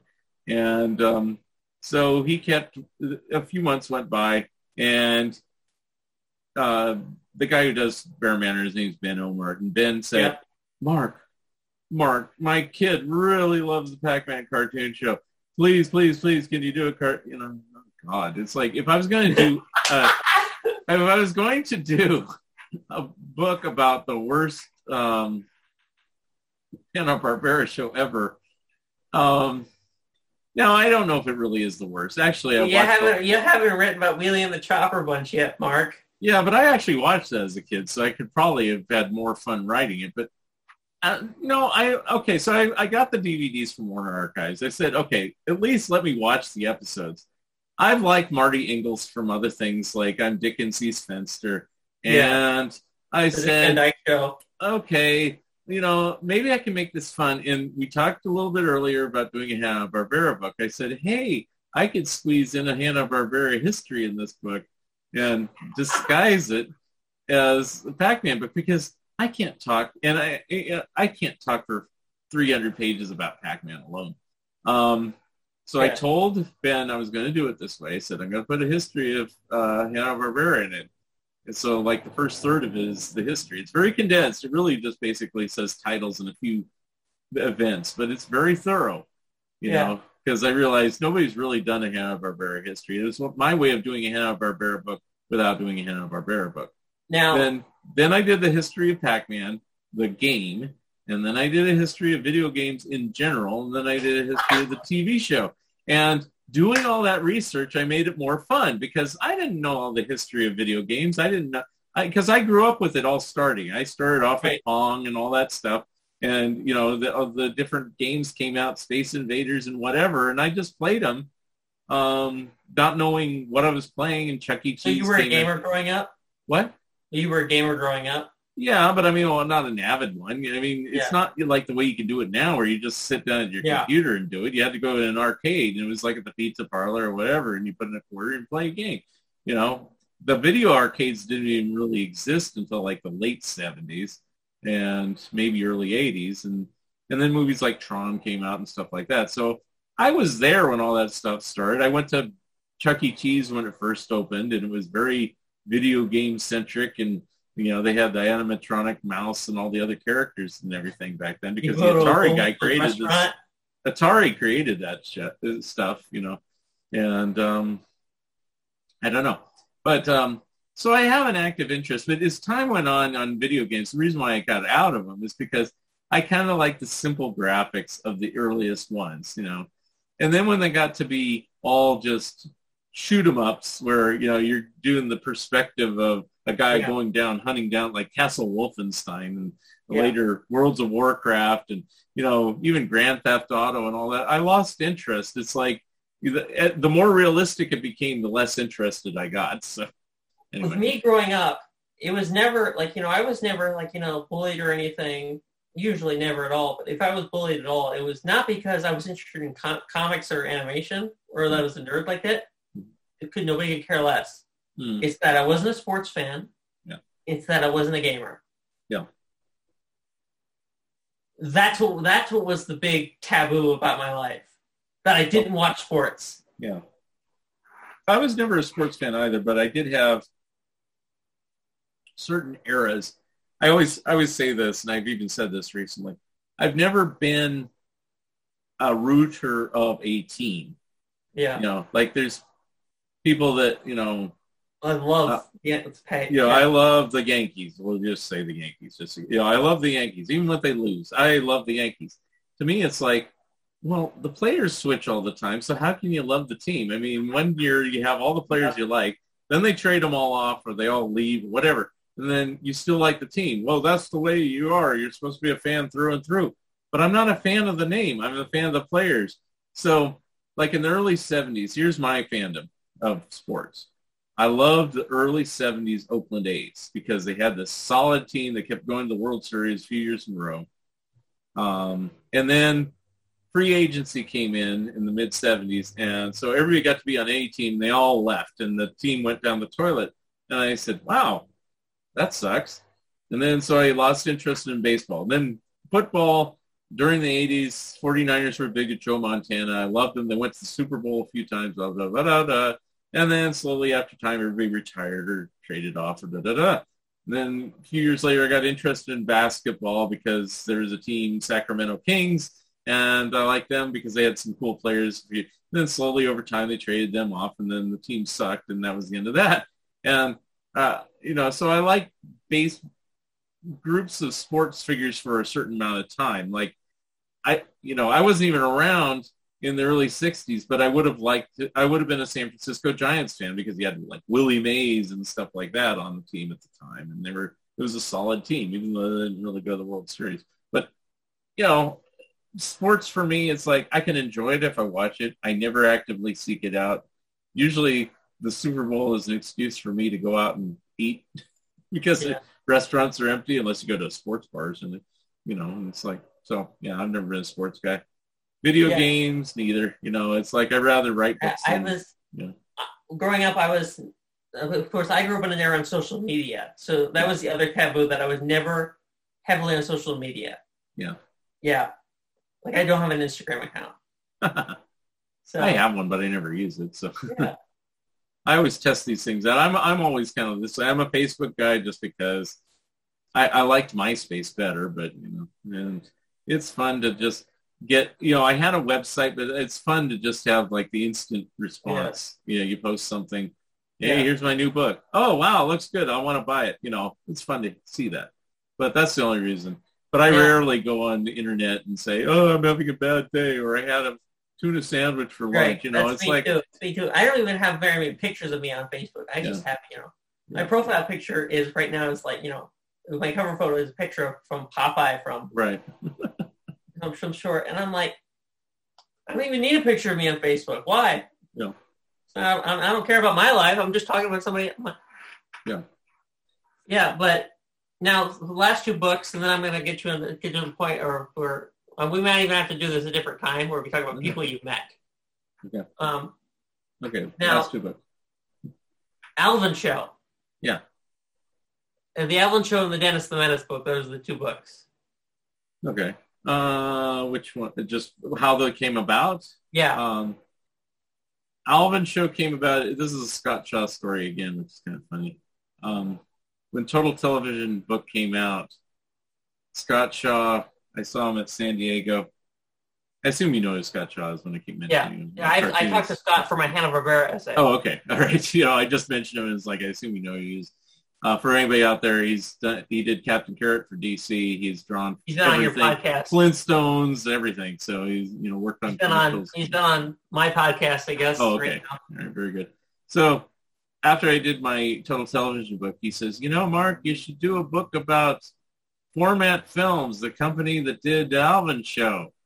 And I go, well, that'd be a very short book. And I gave him a very flippant answer. It's like one day there was Format Films. They made the Alvin Show, and then they made the Lone Ranger, and then they closed. The end. And so I said, I'm probably not going to be doing a book about Format Films. And so he didn't even remember that I said that, or but it is something I said. And then years later, when I was thinking about different things to do, and like I said, I try to do studios nobody else covers. I said, format. They've actually done a little bit more than I thought they would. Now, the book may not be as thick as some of those books like the Patty Freeling, but I think it's good, though. I can get about 300 pages on this, and there's certainly a lot of pictures I can show. So, and I really just wanted to do about the chipmunks, but I was worried about the Bagdasarians. So far, they have left me alone. I wanted to interview them, but they didn't respond. I tried every which way to get. I talked to their secretary. I wrote them a letter. Did they ever tell you if they liked your book? I have never heard that they like it or disliked it. But they also haven't given me a lawsuit, so I'm very grateful. They have left me alone. So anyway, but I decided to play it safe. I'm not just going to talk about him or the Alvin Show. I'm also going to talk about Format Films and their history, and Liberty Records and their history. And it actually turned out to be a better book for that I didn't just focus solely on the chipmunks. Yeah. Right. because I really didn't want to cover the later Chipmunk stuff. I mean, I do, and like very quickly at the end, but just to kind of say what happened. But I just wanted to focus on because most people really care about the original years. Certainly Scott Shaw does.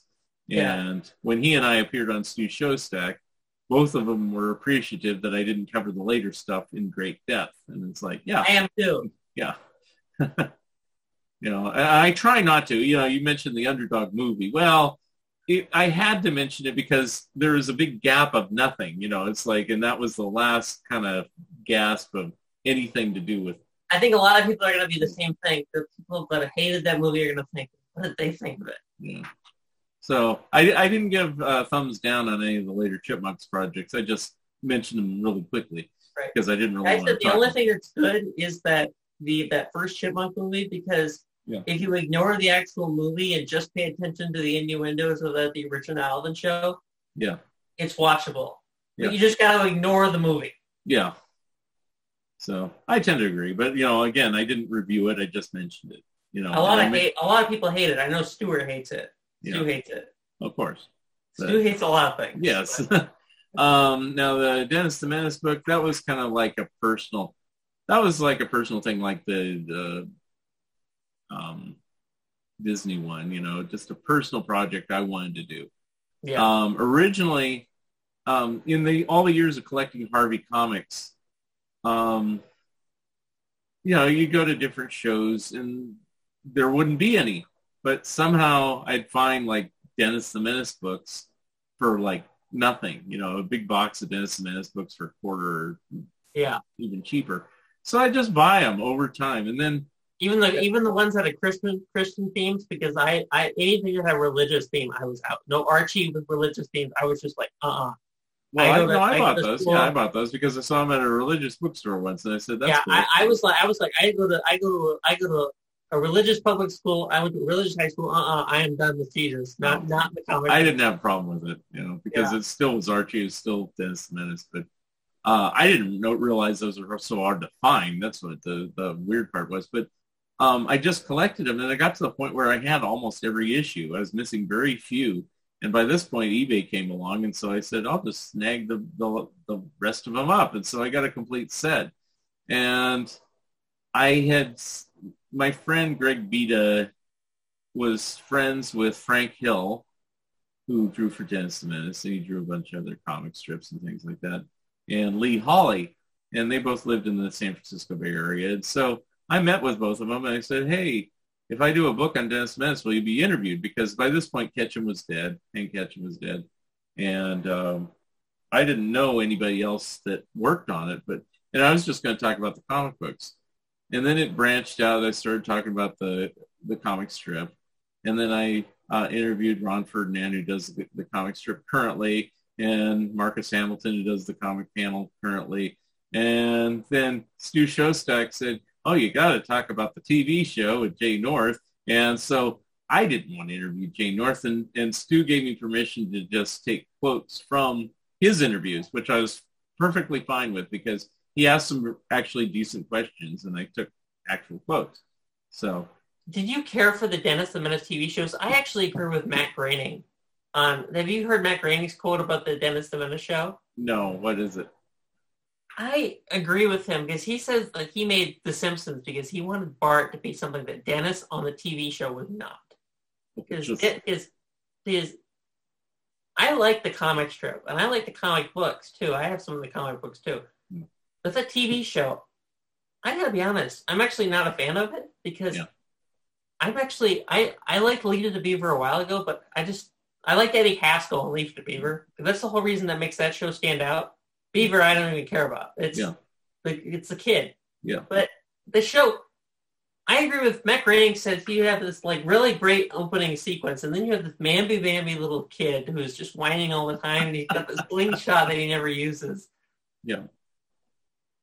Well, I like Dennis the Menace, the comic books. The comic panel in the newspaper I didn't really get when I was a kid because it's only one frame, and it's kind of when I was really little. But they would put like an animated Dennis on various shows, like Curiosity Shop. They did the Chuck Jones show, which is long gone and stuff like that. But so I Mellis always sent me some copies of them. And Dairy Queen is still around, but they don't have Dennis the Menace stuff. But they always had Dennis the Menace stuff when I was a kid. So, and in Monterey, which is close to the San Francisco Bay Area, there's a playground there, Dennis the Menace playground. So, you know, the character is around. And yeah, I saw the Jay North show, and my opinion of the show was just disappointment. Yeah. Because again, you know, you're doing a live action version of something I thought should be a cartoon. And then, of course, if you watch the show, the cartoon version is just a tornado at the beginning of the show. It's like, at least they could have animated him on the opening credits. It's like, how cheap can you get? Yeah, I watched it, and then I kind of, when I was later, I kind of missed it because, you know, it's like, what, you know, I remember watching it as a kid, and it kind of went away. It was never in syndication after a while. And then they put them on DVD, and I got them, and I go, oh, wait, Dennis Menace. I'm watching it, and I go, wow, this show is really obnoxiously shrill. Yeah, that's what I thought, too. Because I thought the same thing about like, Leave It to Beaver. He's like, Mr. Wilson! Like, too often during the show, and you're like, I thought the same thing about Leave It to Beaver. Yeah. Because I'm like, I've never been a Beaver fan either. See, it's like, I like Leave It to Beaver. Shows. I remember I watched the first season back to back, and I'm like, yeah, I like this kid Eddie Haskell. Then I'm watching, like, you know, it again. I'm like, I still like Eddie Haskell. I still think he's a brat, but I think he's kind of interesting. Yeah. The rest of it is just dreck. It's just it feels like a commercial for conservative America. Yeah. Well, I mean, I don't know if that's the issue. I just didn't think it was as funny as, like, see, it depends on when you grew up. Again, this is like what we were talking about on not comic books, on animated cartoons. Yeah, right. You got Leonard Maltin, you got Jerry Beck, and then me, and then Andrew Farago. It's just different, you know, eras. Yeah. And so because of that, we have our preferences of what we like better. Right. Probably all of them are okay, but, you know, it's what you grew up with is what you like. So on TV shows, you know, things like Leave It to Beaver and Dennis the Menace were kind of more like Stu Showstack. He loves those shows. Whereas me, they left me kind of cold. But then I know that the show that had kids that I liked was the Brady Bunch. And Stu's like, you know, and I get it. Agree with Stewart. What? I agree with Stewart. Yeah. I mean, so I get it, you know, and there's probably somebody younger than me that loves Full House, let's say, you know, for shows with kids on it. You know, and I couldn't care less about that show. So it's whatever you grew up with. You know, there are some that cross the line. Like, I think all generations can like, say, the Dick Van Dyke Show or I Love Lucy. But it's really... Andy Griffith Show. What? The Andy Griffith Show. Yeah. But it's really hard. I'm talking the black and white ones. It's really hard for, like, a show like Leave It to Beaver necessarily to cross all generational barriers because it's so... There's something about it that's so set in where it was. Right. Whereas Andy Griffith, that's a good example. It's like, yes, it was in the 60s, but it seems so timeless. It could be almost any time. Yeah. You know? I think that it depends, though. I think that the only reason why the Andy Griffith Show is there is like that is because of Don Knotts, I think. Because I think those color ones are just there. There's nothing appealing about them. The funny thing about it is I never saw the Don Knotts ones for years. I always saw the color ones because when I was a kid, the year I was born, color TV was the norm for prime time. Right. And so immediately they started whisking away black and white stuff. So except for Lucy, right? What? Didn't they still show Lucy by that time? They would show I Love Lucy, but, you know, I'm talking about news shows. But if they showed reruns, if they showed Gilligan's Island, they never showed the first season. They showed Lost in Space. They never showed the first season. I Dream of Jeannie. They never showed the first season. So Andy Griffith Show, they never showed the first 5 seasons. And I would read in some of these TV books, they'd say, oh, well, Don Knotts, he was the funniest thing on there, blah, blah, blah. And I only remembered him being on there a couple times in the color episode, so I don't know what the hubbub was about. That's just confusing. You know, and it's like, you know, how can he be the big star? And it's like, then I finally, when home video came out, they started showing these older black and white things, and I go, oh, because my favorite episode of the Andy Griffith Show is the one where Barney Fife is in the choir, and he thinks he can sing, and he can't, and he sings out of tune, you know, and that's hysterical, but I never saw that as a kid. Right. I never saw Gomer Pyle on Andy Griffith's show. I didn't even know it was a spinoff. You know, it's like, because like I said, they didn't show this black and white stuff. The only thing they did show in black and white. When Opie shows up? What? Doesn't it get confusing when Opie shows up then? What do you mean? The color ones? Yeah, the color ones. Because doesn't Opie show up in the color one? Opie's in the color ones, yeah. Yeah, no, but I even saw maybe RFD in new episodes, and I was thinking, what happened to Andy Griffith? Where did he go? You know. Yeah. But you said you saw Gomer Pyle, the spinoff, but you didn't know it was a spinoff. I'm like, well, doesn't it get confusing when Opie shows up? Oh, I just thought he was some kid. I didn't connect the dots. I was pretty young, you know, but it's like, you know, yeah. I mean, even Aunt Beast shows up on an episode of. Yeah. You know, but I didn't know it was a spinoff even then because, you know, you've seen that before where, you know, you have some random character that has nothing to do with the other one show up in something and you go, hey, that's pretty cool, you know. Yeah. So I never knew for years that was connected, you know, and then I go, oh, because I always thought the first time they connected TV shows was like with All in the Family and Mary Tyler Moore show where they had all the spinoffs from there. I never thought about you know, well, even Andy Griffith shows a spinoff of the Danny Thomas show. I didn't know that either. You know? I actually didn't know that either until much later, too. You know, so there you go. Now, we probably should stop now and then come back. Can we do this again and then talk about the people you've met? Because I got to get back to my dorm. Yeah, that's fine. And this is enough for a show now, but okay. I'll let you wrap it up, and we'll join again another time. This has been the podcast I've hijacked. Give it back. It's back now. And thank you for joining us. Thank you for listening, and thank you, Mark Arnold and Camden Spies, for being my special guests. Remember, you can always watch the video version of this episode on YouTube. Episode number 136 will be coming soon. If you would like to comment and or be a guest on this podcast, please drop me a line at funideas.mark@gmail.com. Become a Patreon of Mark Arnold and Fun Ideas Productions. If everyone listening just contributed $1 a month, that would be a tremendous help in continuing the production of my books and this podcast. Also, subscribe to my YouTube channel. The opening and closing music for the Fun Ideas podcast is provided courtesy of Danny Salazzi of The Characters and is used with permission.